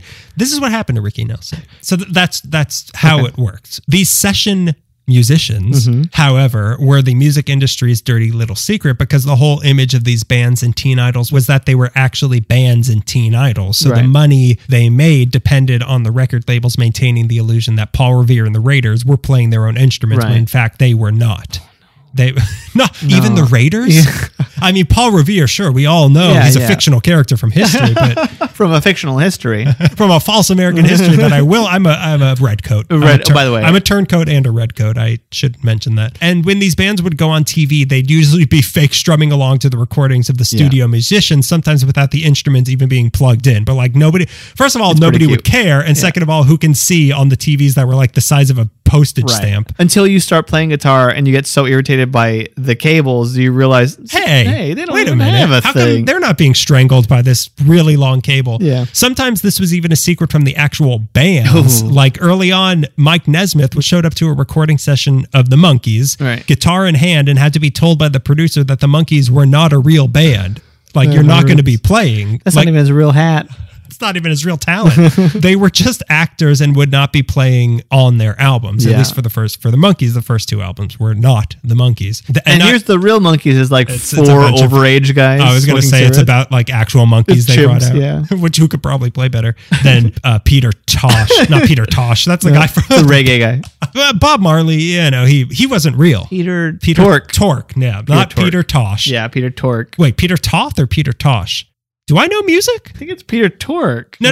Yeah, the guy from the Monkees, but who's the guy from the Wailers? Tosh. Tosh. Peter Tosh. Tosh.0. Tosh Yeah, that's Point oh, right. remember? Peter Tosh.0. Some bands needed session musicians because they couldn't play, but other times it was just because of how recording worked at the time. So there was multi-track recording that existed in the 50s and 60s, but you could have at most 4 tracks to work with and layer on top of each other, unlike today where every instrument and every sound has its own track. Right. So like, oh, we squeezed an old bike horn, but we didn't quite get it right. We don't have to redo the entire album. Right. It's just the one track. And there's so many bike horns in today's music. I was Don't going to even get me say, I started. feel like you're talking about one particular Oingo Boingo song, and That's you will not all tell me I which one. only listen to music recorded by circus clowns. So because of that they at most had 4 tracks to work with, and at the time, several instruments or even all the instruments had to be recorded on one track. So if one of the players screwed up on a note, the entire track was ruined, which was annoying and also really expensive because it's not like, oh, can we delete that? Yeah. Can we build a new factory to make more Right. tape that we can record on? That's why even if a band could play on their own songs, they usually wouldn't let them because they needed seasoned professionals whose job it was to not miss a note Right. to get it done, rather than the pacemakers flubbing through Don't Let the Sun Catch You Crying because they're like 17 and inexperienced, and then the record labels had to shell out another $100 worth of studio time. Because you didn't practice your chords enough. Yeah. You got an E when it should have been a C. Are you still going to high school? We need you to practice a C chord. Take your backpack off and sit down. We need you to practice the chord of what you get in school.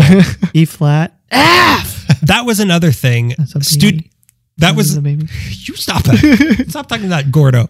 Greg keeps touching his dog, and his dog is just so fat. He's plump for sure, but it means that he's loved. He's just large because he's overfed.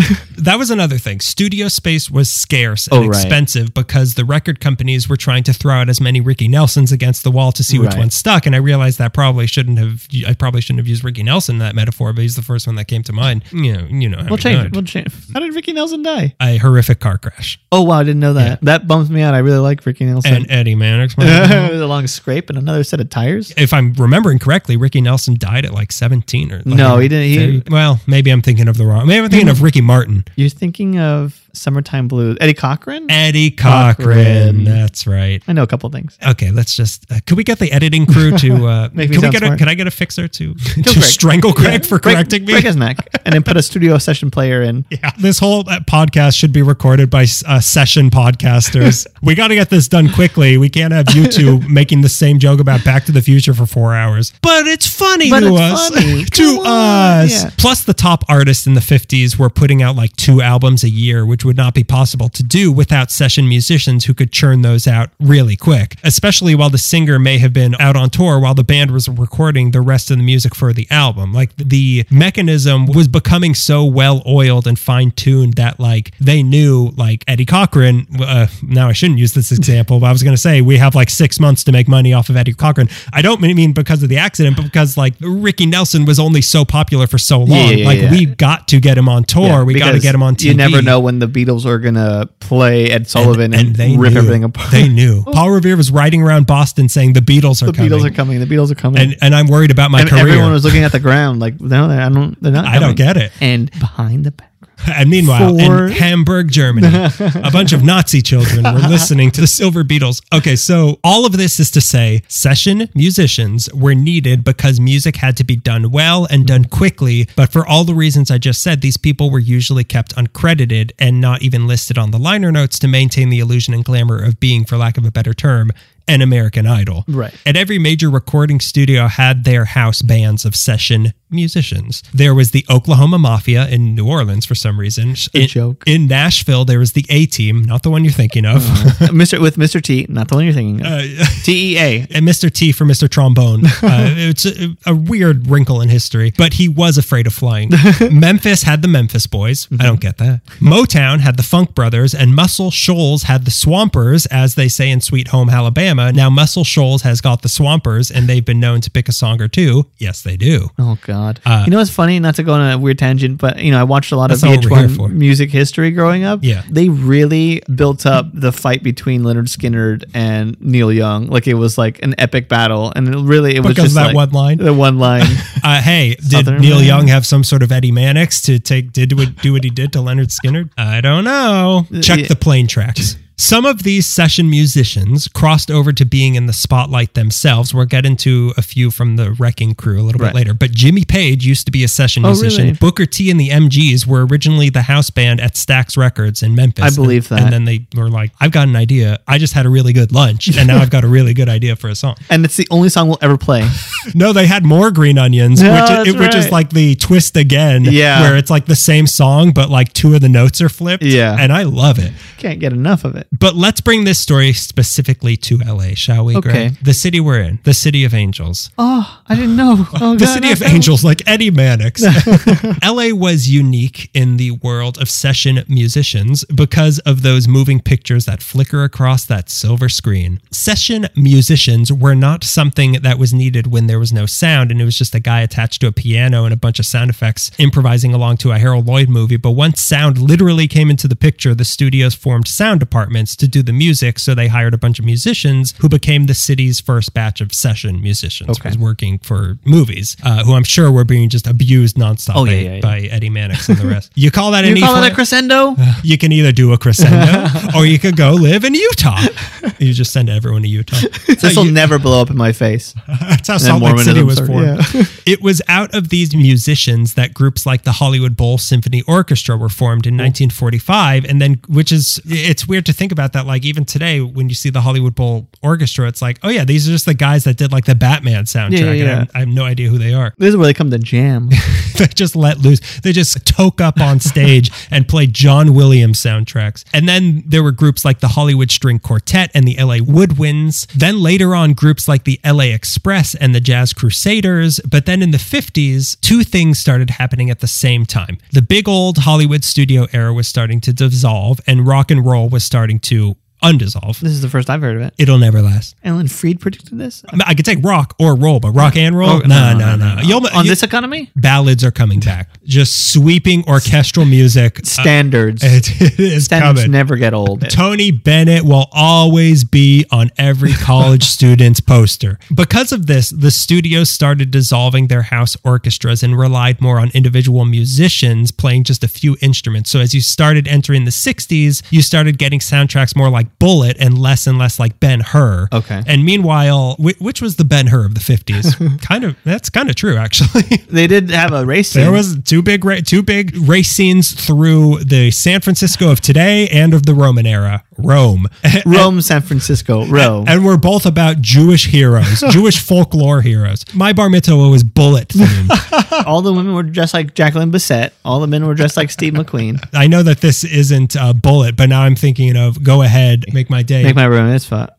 That was their invitation. Yeah, Go a ahead. different San Francisco movie that kind of did the same thing for movies. But go ahead, make my Haftorah. And meanwhile, the recording studios needed a new kind of musician and a lot of them, all to accommodate all the new recording studios that started popping up around town, like the Record Plant, Village Recorders, Conway, Dawnbreaker, Westlake, United Western, Sound City, Evergreen, Ocean Way, Sound Factory, and Larrabee. There were just so many recording studios coming around in LA. So that was a ton of new work and a ton of new kind of work that the older players weren't interested in. So they started retiring out of the business. And this was the perfect storm that led to the Wrecking Crew. Oh, I have no idea what you're going to say next. Is this some sort of demolition thing? Are you going to talk to me about a bunch of construction workers? How does implosions work? So to emphasize just how many times you've heard these musicians and just how far their influence reaches, I've put together a little surprise for all of you. Oh my God. Okay. Let's see the surprise. I take out a top hat and I'm dressed like Judy Garland. I put together a little compilation to play that I hope will play well audio-wise. I just want to eat a little candy because I'm hungry. This is my real Oh surprise. my God. You're all going to hear me eat a piece of nougat.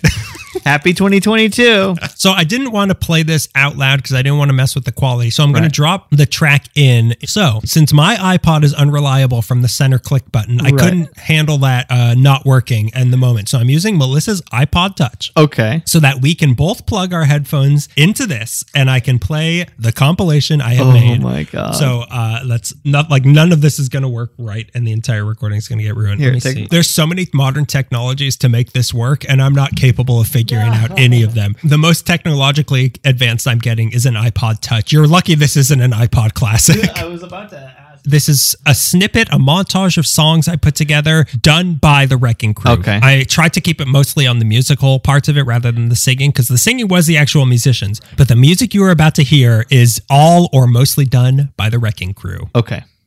Okay. Yep. Already. Get ready for disillusionment.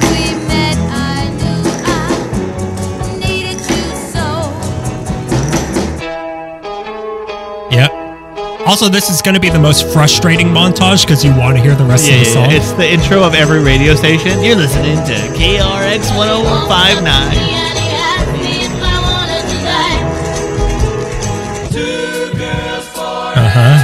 This was them. But their dad beat them if they couldn't play. This Did is he- Jan and Dean. Oh, this is Jan and Dean. Yeah, Well, again, we still. Ray Wilson did beat them too. Really?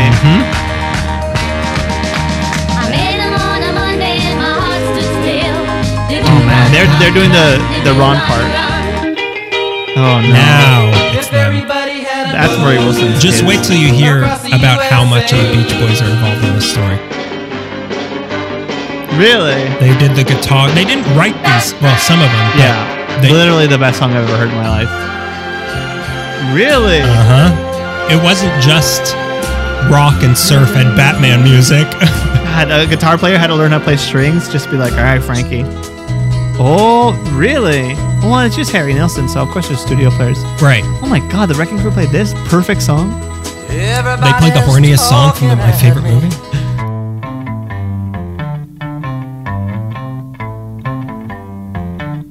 Do you not recognize this song? No, what is that? It's not going to get to the part. It's just frustrating. Everyone knows it's windy. Right. Okay. Well, we already talked about the monkeys. This is no surprise. This should be no surprise to anybody. And these were actual chimps playing. Yeah. The actual chimp. Yeah, Greg. Okay. The aforementioned Partridge Family.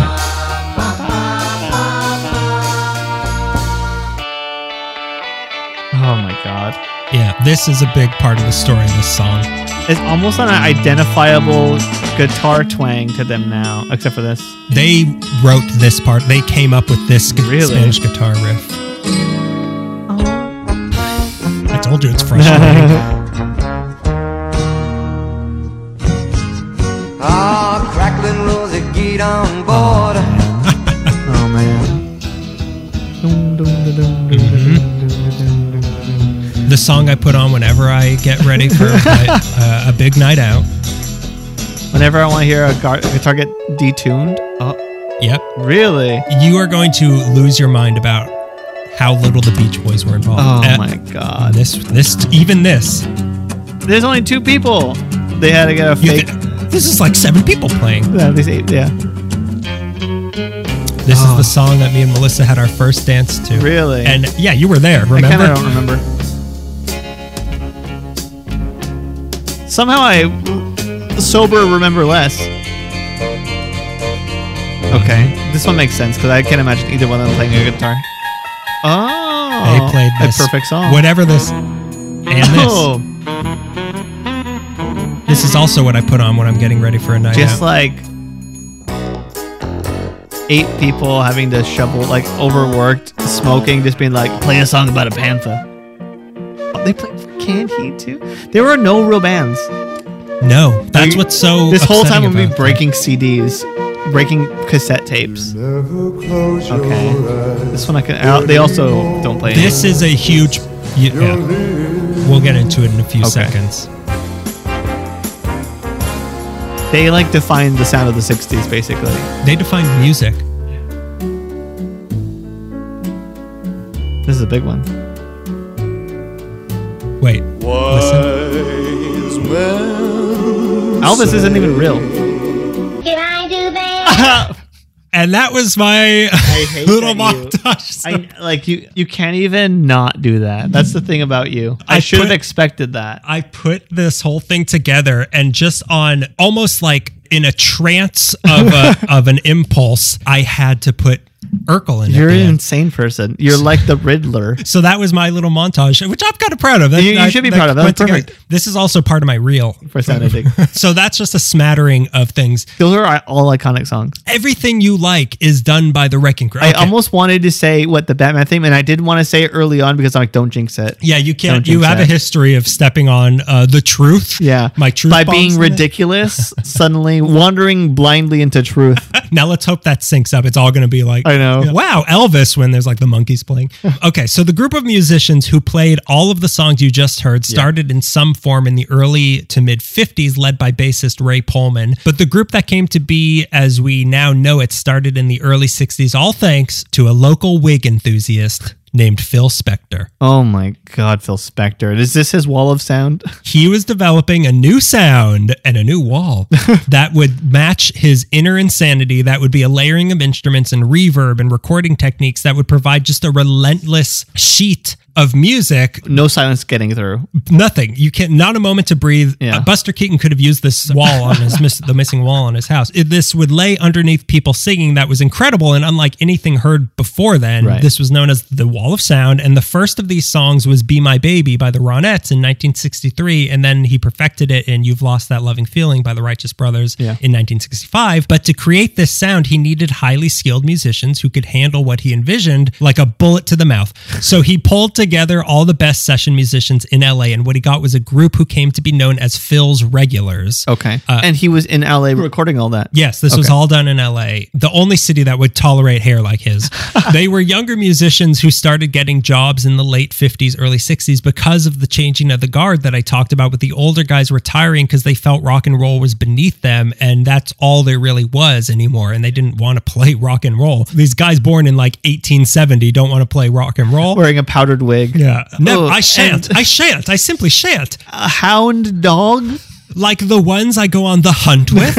A song about them. How about the whips that we whip our horses with? I'll check my calendar again, but I believe there's only 7 days a week. Love me, don't. Go ahead. And that's all the songs I could think of real quick. So these younger people stepped up, and once they got pulled together by Phil Spector, they were suddenly the musicians responsible for the new sound of music, and suddenly they were the most desirable session musicians in the world. They used to call themselves the Click or the First Call Gang, but it wasn't until decades later in 1990 when one of the drummers in the group, Hal Blaine, wrote a memoir where he gave them a new name that they're now known as the Wrecking Crew. So they were never known as the Wrecking Crew Okay. until today, basically. Yeah. You know, they weren't the known as 90s. anything because they were supposed to be a secret. Exactly. They were known as the Monkees.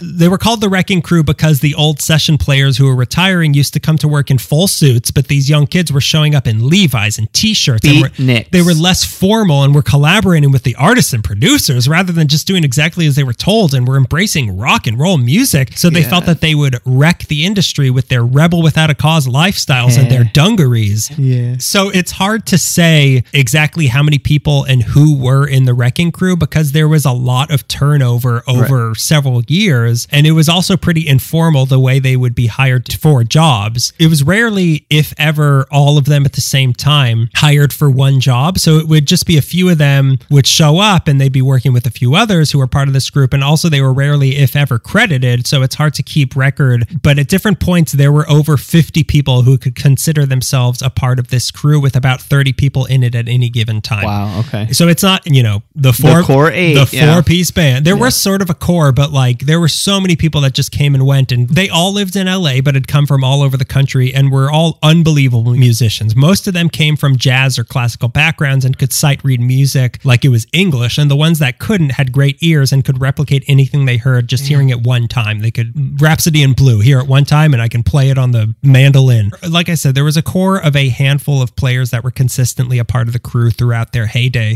There was Hal Blaine, like I said, on drums. That's the guy who wrote the memoir later. He was born Harold Simon Belsky on February 5th, 1929 in Holyoke, Massachusetts, to Lithuanian and Polish immigrant parents. Cool. He started as a drummer for various touring bands across the U.S. in the 50s, playing casinos and supper clubs and small theaters until 1957. He got hired to play with a teen idol named Tommy Sands, who they come and go. I have no He's idea lost who to the Tommy Sands of time.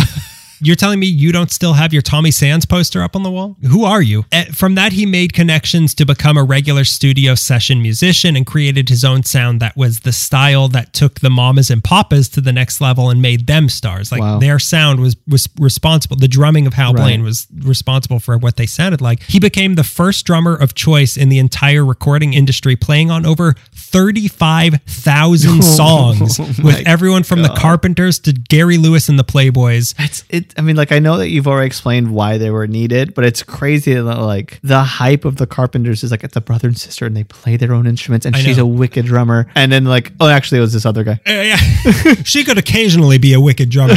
Hal Blaine's drums are the drums crashing on the last parts of Bridge Over Troubled Water. Wow, okay. The drummers for both the Byrds and the Association were very upset to be replaced by him on their recordings. There was also Larry the Legend Knetchel, born right here in Bell, California in 1940. Cool. He was a keyboardist who got brought into those Phil Spector recording sessions. And from there, he became the keys player of choice for many, many producers. He actually did the piano on Bridge Over Troubled Water. Okay. And also the organ on Good Vibrations. Oh, wow. Okay. With like the breakdown, like dun, dun, dun. I think they make an appearance in the Brian Wilson movie. They show them recording Good Vibrations, and you see there's that one recognizable woman in Wrecking Crew who, like, Carol Kay. Carol Kay. She has a name, Greg. She's not just a bass. She's not just a bass player with a great sense of fashion that has identifiable mark. But you see, I think you see session players there, and then Brian Wilson is till you hear obsessively screaming at them. I'm going to ruin Pet Sounds. I'm going to ruin Pets. I'm going to ruin everything from 1950 to. You're not going to like music anymore until Boyz II Men comes out. I swear. He played more instruments than anybody in the group, also playing the bass on Mrs. Robinson, the harpsichord on I Think I Love You, and the wah-wah guitar on Guitar Man. Wow. Yeah. We sound so good, I think. I'm just going to take out that montage. We're just going to sing all the songs. No, that's... I think I love you. What am I so afraid of? I'm afraid of. I'm not sure if I love that. I don't care. Wise men say. Needless to say, the Turtles and the Association were both jealous of Knetchel and wanted him to die. The Turtles or the Birds?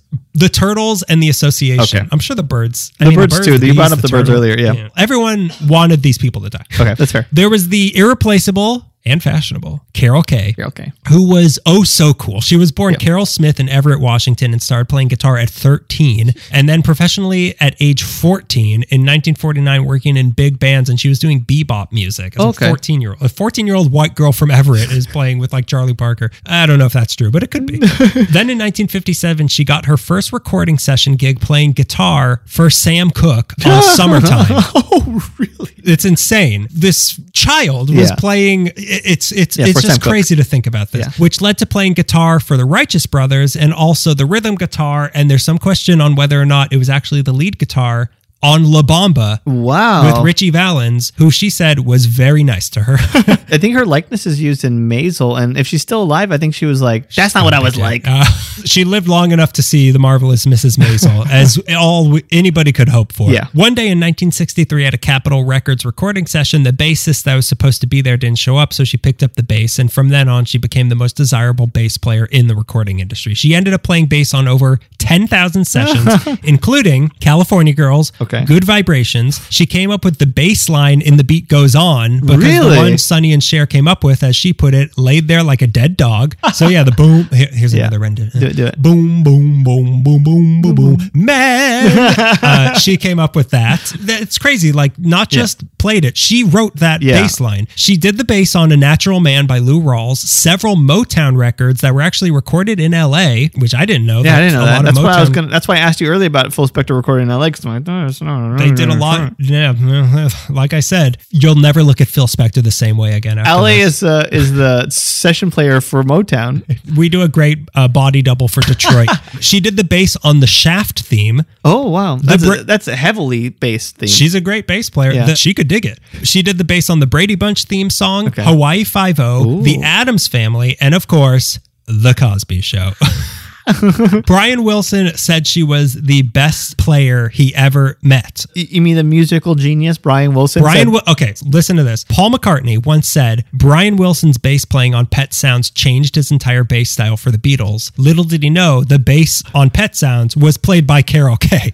So Carol Kay influenced Paul McCartney playing. Absolutely wild. It's insane. Yeah. And on top of all that, she was one of the rare female session musicians and the only woman who was part of the Wrecking Crew. She said there were never any problems. She said, I had no problems being the only woman. In fact, I probably harassed them.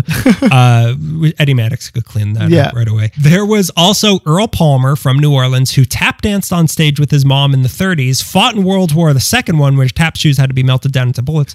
Tap along like the a bullet hit me, but it just kind of tapped against me. So. He tapped all the way up Iwo Jima. And post-war, he learned to play the drums and ended up playing with both Fats Waller and on Tutti Frutti with Little Richard. You're kidding. In essence, helping create rock and roll music. This was before he was with the Wrecking Crew, but he came into the Wrecking Crew. Damn. There was Plas Johnson on sax, who played on the Pink Panther theme song. Okay. There was Barney Kessel, who was the person who made the 12-string guitar popular in rock and pop music after he used it on Then He Kissed Me by the Crystals in Okay. 1963 as a part of guitar? Spectromania. Spectromania meant something else from the 2000s. In the to court. 2000, yeah, in the court. Legally, Spectromania, you can get arrested for that. He was claiming the Spectromania defense. What did you say about 12-string guitar? I don't know. I guess I don't know. What that 12 string. sounds like. Okay, so there's 6 strings in Yeah, a I get guitar, that. and 12-string is like. Twice as much. Let me get a calculator. No, but I don't know what that sounds like, I guess. So I'm trying to play. It's He kissed me. each one string. There's another string just close to it that's playing the low or the higher harmony of okay. it. Think of like George Harrison almost, and like that. Like it has just like Right. a sort of like chimey sort of sound. Oh, okay. So he brought that sound into the 60s. I can kind of hear it in that song too. Yeah, here, let me do my rendition. Oh was a yeah, D. that's it. That was an E. My dog doesn't respond to that. It was a sound that kind of defined West Coast pop and sort of 60s music in general. He also played the mandolin on Wouldn't It Be Nice? You'll notice that the Beach Boys come up a lot. Yeah. There was Tommy Tedesco on guitar, who did the guitar amongst 1,000 other things for the theme songs to The Twilight Zone, Green Acres, Bonanza, MASH, Batman, Mission Impossible, and Hawaii Five-0. He was playing the guitar on, and those are guitar heavy, like Yeah. And you just listed my favorite theme songs. Every single one of those. Maybe not. MASH is my favorite. MASH theme maybe song. not. But the rest of them, like, oh, those are the best theme songs I've ever. Like Bonanza. The guitar is so iconic and all of those things, Yeah. and it was all Tommy Tedesco. And he was on every single Monkees album. He was also the main focus of the documentary on the Wrecking Crew that came out in 2008, Oh, right, which is okay. good. It's made by his son, so obviously, he's the focus. Yeah. There were many others that this is not the place to get into them all, but they were all just as good as these people I just mentioned. Their ability to play was unmatched, and there were so many of them that they could cover you for any instrument you needed. Right. They were also so adaptable and could play literally any type of music you needed them to. So one day they'd be playing on Pet Sounds, the next day they'd be playing for Frank Sinatra, the next day they'd be doing a movie score, then a TV theme song, then a commercial jingle. Like they could do anything. Right. They could also improvise like no other. Producers and musicians knew that, so they encouraged them to do whatever they felt was right with their songs, because they knew that whatever they would do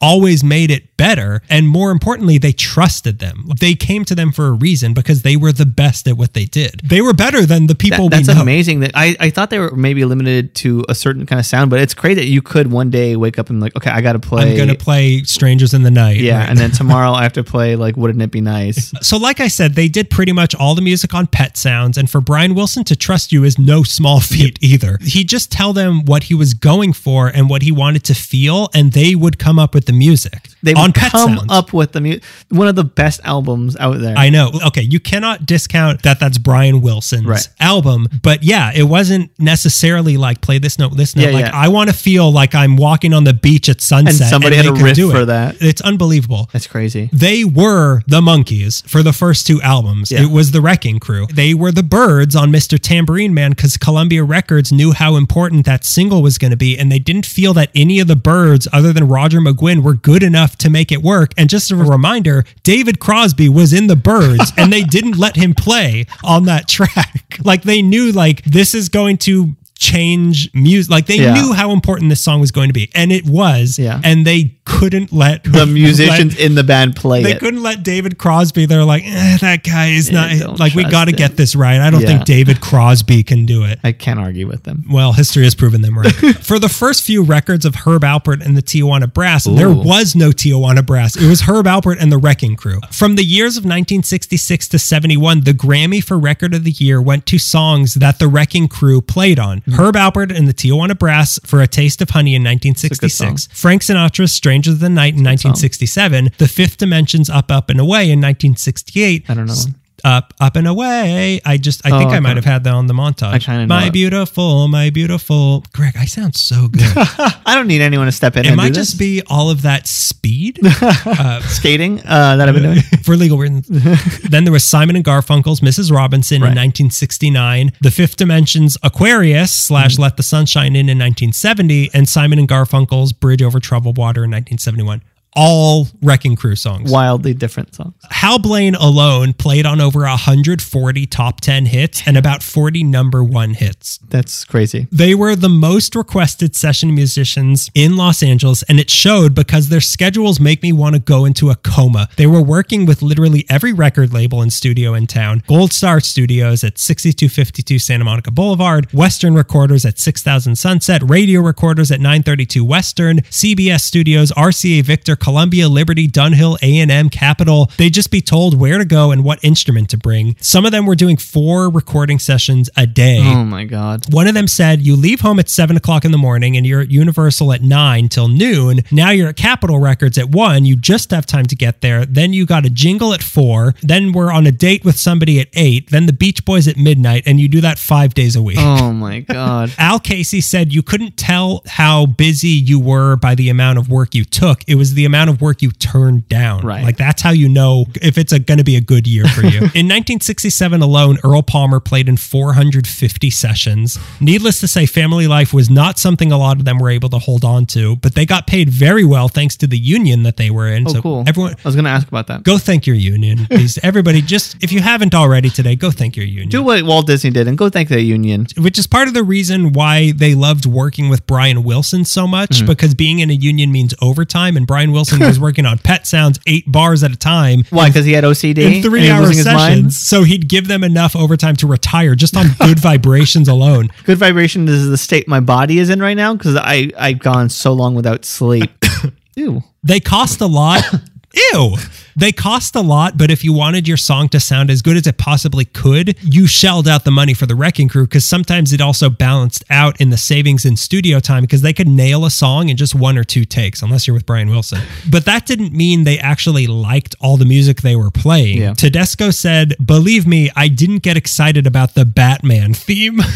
The heartbreak that just Why crossed your face. not? That's the greatest This song of all guy time. who's classically trained guitarist, can you play something that a child can taunt their friends with? That's the beauty of it. It was just a job for him, just like Batman. The best description I heard was that they were like factory workers. They said one day you'd be making a Rolls Royce and the next day you were making a Pinto, which is the Batman theme song. Carol Kay felt totally unfulfilled with playing what she saw as disposable rock and roll music. Yeah. She said it was the Monkees that made me want to quit the business. I said to myself, geez, I hate this music. It's so uncreative. A lot of them felt the same way and would play jazz during whatever free time they had just to stay sane. Right. Like they needed artistic fulfillment. But it was a job they had to do because the percentage of musicians who can make a living actually, being musicians is infinitesimal. Like keyboardist Don Randy said, we were all starving. You could make more money playing rock and roll than jazz any day. Oh, yeah. So as much as it might have killed them inside to play the opening riff on Incense and Peppermints or whatever, they still recognized and were grateful for how lucky they were to be able to be paid a good living wage to be doing something that they loved, which was making music. Right. Like they were still doing what they loved. I would pay really good money if they all put a playlist together of what they were listening to and what they did. It would just be jazz. It's just going to be a John It's a Coltrane. 14-minute, And you're not going to want to listen to it. Here to Oscar Peterson. Yes, please don't play him. Please, it's long. And here's my guitar rendition of Rachmaninoff. And they put the rock in Rachmaninoff. Their motto was TTMR, meaning take the money and run. But never ever did that mean phoning it in or taking advantage of an artist. And anyone who did that was kicked out of the Wrecking Crew. Like they took their job seriously and they respected these musicians, even if they didn't like him. I don't like Peter Tosh Bueno.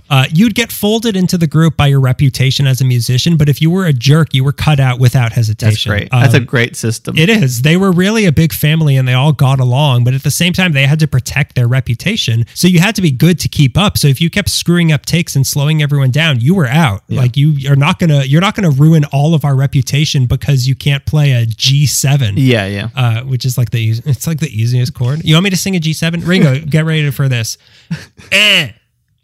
Not moving. No, he's dancing. That's an E. He's having a nightmare. During the 60s, there was no drug use going on because they were so busy and their livelihood depended on being able to record an entire album in 6 hours. So if you were wandering in a fur coat with Yoko Ono by your side, again, you were out. What a perfect system that is. Yeah. Am I stupid for being like, that's great? It sounds good. It sounds like, the people are taking care of themselves, but then look at what happened with Eddie Mannix. Maybe it's not. This is what happens when good people are looking after other people. So their music solidified the sound of the 60s and 70s. And because of that, they were mostly responsible for helping draw the pop music industry out of the Brill Building in New York City and bringing it to LA, making us the top recording destination in the US with the Wrecking Crew as the top recording session musicians. But they were not at all ego driven either. Their shared feeling about it all, as one of them put it, was you take the ramp up and eventually you get to the top, but it's not about staying at the top. It's about taking that ramp down as long as possible. Wow. Like it was not like I'm the star. It's just like I want to ride this career as long as I can because I can't do anything else. Because the second that like punk and hip hop takes over, I think I might be out. Greg, you're getting too ahead of me. Carol Kay said we were in the business of making stars. We didn't want to be stars ourselves. Right. That being said, there are several notable exceptions from the Wrecking Crew. I'll go in ascending shock value of Jim Keltner went on to play drums on tour with Ringo Starr and his all-star band, and also the Traveling Wilburys. Cool. So, that's a real deal. It's a big deal, but you haven't fainted yet. Creed Bratton went on to be in the Grassroots and also The Office. That's right. I met him. You met Creed Bratton? Yeah. At The Office? He was on that movie that I worked on that you went to Canada and I got stuck making a movie. I'm like, is that your daughter? It wasn't his daughter. He was one of the ones that got fired from the group, actually. Larry Knetchel became a member of Bread. Oh, okay. Sonny Bono might have played drums with them for a little bit, but I can't find concrete proof of that. Valley Boy Jim Gordon went on to be, that's not his full nickname, that's what I call him. He went to be the commissioner of Gotham City. He heard that Batman theme. Yeah. He's like, I gotta report. I gotta get involved. He went on to be the drummer in Derek and the Dominoes. Oh, wow. And co-wrote Layla with the now insane Eric Clapton. Always insane. Maybe there was something in this band because later in life, he developed some sort of schizophrenia and had to leave sessions because he felt the other musicians were trying to take his soul. Oh, okay. He then started doing heroin and in 1983 beat his mom to death in her house in North Hollywood. Wow. So, but then there were the big three alumni that people who know about the Wrecking Crew have been screaming at me this whole time. First, there was pianist Mac Rebennack, who left the group to start his solo career with his new name, Dr. John, and sang the hit Right Place, Wrong Time. Wrong time. Hang on, I'm going to sing a G. Ringo. He's too tired now. He's far too tired of listening to stories. Then there was little Claude Russell Bridges from Lawton, Oklahoma, who came to LA at age 16 and lied about his age to get session work and finding himself in the Wrecking Crew until he went off on his solo career with his new name, Leon Russell. And then, of course, there was Glenn Campbell, who was a Really? foundational member of the Wrecking Crew, known for his great solos on songs like Dance, Dance, Dance and I Get Around, both by the Beach Boys. again. Really? He branched off in the late 60s, but he used the Wrecking Crew for all of his songs. He was like a fantastic. huge part of the Wrecking Crew. Yeah. Glenn Campbell. Like a rhinestone cowboy. The legendary Glenn Campbell was a session musician. That's fantastic. I didn't know that. But as a song I don't think they played on said, All Things Must Pass. The Wrecking Crew, they might have. Maybe they did. The Wrecking I have Crew. to question every song now. I know. I don't even.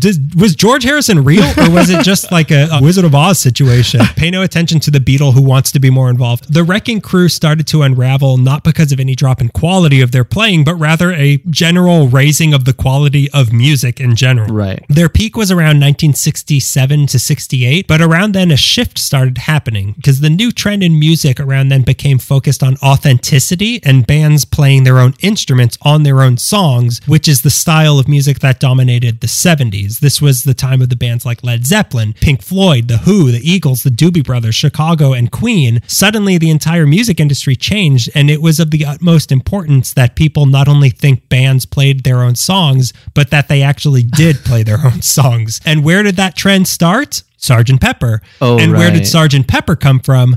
Pet Sounds. And who played all the music on Pet Sounds? The Wrecking Crew. They ate themselves alive. They Ouroboros.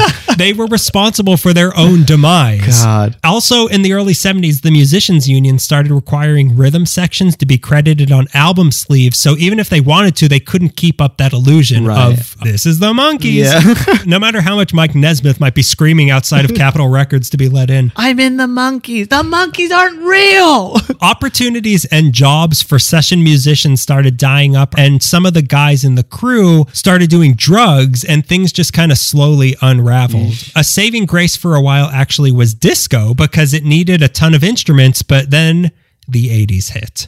And also, as disco was for all of us, a saving grace for when we needed it most. So the 80s hit, cue the 80s montage. A mall opens its doors and a girl with two frizzy hair roller skates inside. A crowd of people who just got out of a screening of Time Bandits rushes over to the Cinnabon. Reagan's eating a jelly bean on top of the Berlin Wall with the guy with a birthmark on his forehead. Everybody has those Run DMC hats. Michael Jackson makes music so good we all swear he must be sane. Cocaine is the new fen-fen. Anthony Michael Hall is killing it on SNL. Daniel was born, and we're all caught up. The Olympics happened somewhere. There were at least 3 Olympics. With the 80s came 2 things: keyboard synthesizers Yeah. and bitchin' leg warmers and drum machines. Right. Studios started using these in the same way that they used to use actual humans in the Wrecking Crew. So these were just 2 more nails in the coffin Right. that was already sealed on pretty tight as it was. A lot of musicians fled to the movie studios around this time because record work was drying up. But then another big rusty nail came down in that coffin lid: VHS tape. Because Right. when home video became a thing, the movie studios didn't want to pay the union fees for royalties on the session musicians. Yeah. So instead, they would record movie soundtracks overseas, or worse, Seattle, where the musicians there had seceded from the union, so they didn't have to deal with those pesky keeping my. food on the table fees for those nasty God. musicians. And then I'm sure another problem came in again because of Seattle in 1992. And then came Dave Grohl and his dastardly friends. Plus, more and more movies were using pop songs on soundtracks instead of bands. So by this point, the Wrecking Crew was over by Right. the 80s. They all just had to go their own ways to find their own method of surviving, be that going to Nashville or teaching bass at UCLA like Carol Kay was. She also wrote over 30 books on how to play bass, which is how a young British boy named Gordon Sumner learned to play so well, he had to change his name to Sting. He doesn't even play bass anymore. How good All is he does is have tantric sex. And pop up in Dune for some reason. Was he in? Oh, The- you didn't oh. see the new Dune. I only New Dune. a new Dune. Golly, but I like the one by David Lynch. Shucks. Shucks. I love David Lynch. That was his best movie because I knew what was happening. I loved it so much because that worm looked so suggestive. Is this Beetlejuice? But their influence and legacy is undeniable. Carol Kay alone was maybe the most influential non-singing woman in the music industry. Hal Blaine's records are unmatched by anyone in the music industry and will never be matched again, probably. And all of this without any recognition outside of the people behind behind the scenes. In the late 60s, people like them started to get a tiny bit of recognition when bands like the Rolling Stones and the Beatles would publicly use session people on their albums like Billy Preston. But it wasn't until that memoir came out that the Wrecking Crew started to get what they deserved. Hal Blaine and Earl Palmer were inducted into the Rock and Roll Hall of Fame in 2000 as sidemen, and then in 2007, the entire Wrecking Crew were inducted into the Musicians Hall of Fame. But this was arguably the most recorded band of all time. Yeah. And if you want to look at it that way, they're the most popular band that there ever was and ever will be. But my question to them is, can they play Bang the Drum All Day as well as my electric keyboard can? I don't think that they can. I don't think they can. I don't think they can play Echo and the Bunnymen. You think they could handle a song by the Ramones? That's fascinating. Disillusioning, but also like Pretty cool. It's good to give credit where credit is due, but it Exactly. sucks that I can't be like, Check out the association really knew how to play the guitar while they're just standing behind the God. glass scowling at them. You brought up Billy Preston. Watching Get Back, I don't know if you got into the part yet, but like everything Spoiler is alert. so depressing and everyone's so sad, and you're watching these four people fall apart. One of the greatest bands of all time, they're falling apart, and no one's happy. And then Billy Preston comes and literally them and you as an audience like, yay, the hero's here. And I'm like, Oh, thank oh God. thank God, an adult is here. He's like younger than them. Oh thank Can God. you please tell John Lennon to put on a regular jacket? Can you like distract Yoko for a couple minutes? I wonder if that's how they felt about studio musicians coming in, of like the Wilson brothers and Mike Love being like, oh, thank God. Well, that was another thing that I didn't really have room to fit in. Like, the Beach Boys were on tour while the Wrecking Crew were recording Beach Boys albums. That's insane. And then the Beach Boys would Yeah. come and sing the tracks. That's insane. It's crazy. Yeah. But yeah, look, sorry for ruining everything.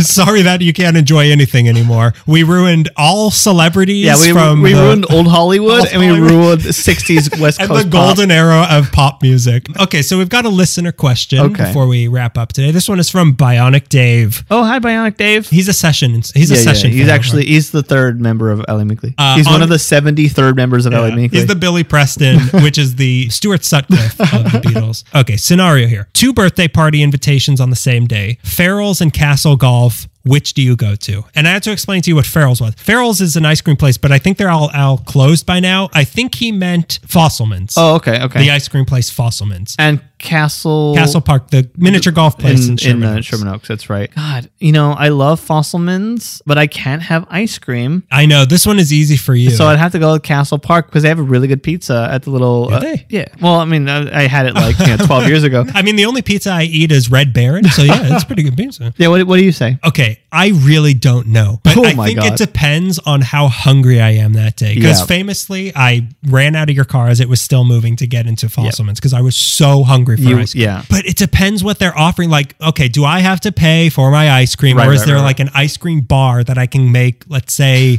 7 trips back to? Because most places will cap me at 6. Yeah. And those places should be locked up. It really depends. If I'm really in the mood for ice cream, if I'm really hungry, I'm going to Fosselman's. But there's so much more fun to be had at Castle Park because Yes. there's the arcade, there's the Yes. miniature golf. The food there is pretty cheap. While it may not be as good as Fosselman's, This pizza tastes so affordable. this it's tastes just like a good arcade pizza. This pizza tastes like Pac-Man. yeah. I haven't been to Castle Park in a minute, but I really enjoyed myself there. And a Fosselman's, lot I of just fun. can't do much at. Yeah, I guess. Okay, because they do have ice cream Yes. at Castle Park. It's just not Fosselman's. So I think I'm willing to take the downgrade in quality of ice cream over the fun I can have at the rest of the park, as long as I get a free handful of tokens for the arcade. That's fair. That's Yeah. and As that's, long as I'm getting something for free, I'll be there. it's incredibly fair. That's the of one you. I'll choose. Okay, let's hands down. One hand down, as long as the other hand is filled with free arcade tokens. We are going to Castle Park. We'll go right now. And you know what? I expect free ice cream as well. You know what? Hands down, we would be forever grateful if you could leave us a review on Apple Podcasts. That would be very nice of you. Or anywhere on Stitcher, whatever. But it helps us get more recognizable, more respectable, more noticed, more higher in the rankings, more higher. If you have an iPhone, just open it up on your podcast app. Leave us a review if you want. But hey, stars are good enough. You can visit our website, LAMeeklyPodcast.com, or follow us on Instagram Instagram, LA_Meekly, or Twitter at LA Meekly. And you can support us on Patreon for as little as $5 a month. We'll send you a handwritten postcard from around LA and we'll say your name at the top of the episode, or for less, we'll just say your name and we love you. So yeah, those are a few of the hidden stories, the dark, awful truth of two of the biggest industries that made Los Angeles. The true authors and architects of... the Arthurs and Arthurtechs. Architects of well-loved industries. Yeah, And- I can't wait till we get behind the real people behind the oil industry and the real estate Oh boom. no, it's a Mickey Mouse. Oh, God, for both. Oh no. He's like lying in a pool of Goofy's blood and a Disney animation of Eddie Mannix. Yeah, of Eddie Mannix is there. It's just swear. Porky Pig, yeah. I swear we were just playing. See, Ringo woke up for that because he heard that Goofy was in He loves it. trouble. It is a Mickey Mouse house. So yeah, enjoy this episode. We'll see you on April Fool's for our 100th Oh episode. my God, yeah. I hope you enjoyed this. I hope it's a little shorter, like an hour shorter at least Yeah, than the last last one, month's. yeah. And that's been yet another episode of LA Meekly. Ruining the things you love since 2013. I can still enjoy Clark Gable. Somehow I like him more. Joan Crawford did not have a sex problem at all. Did she play on the Pet Sounds?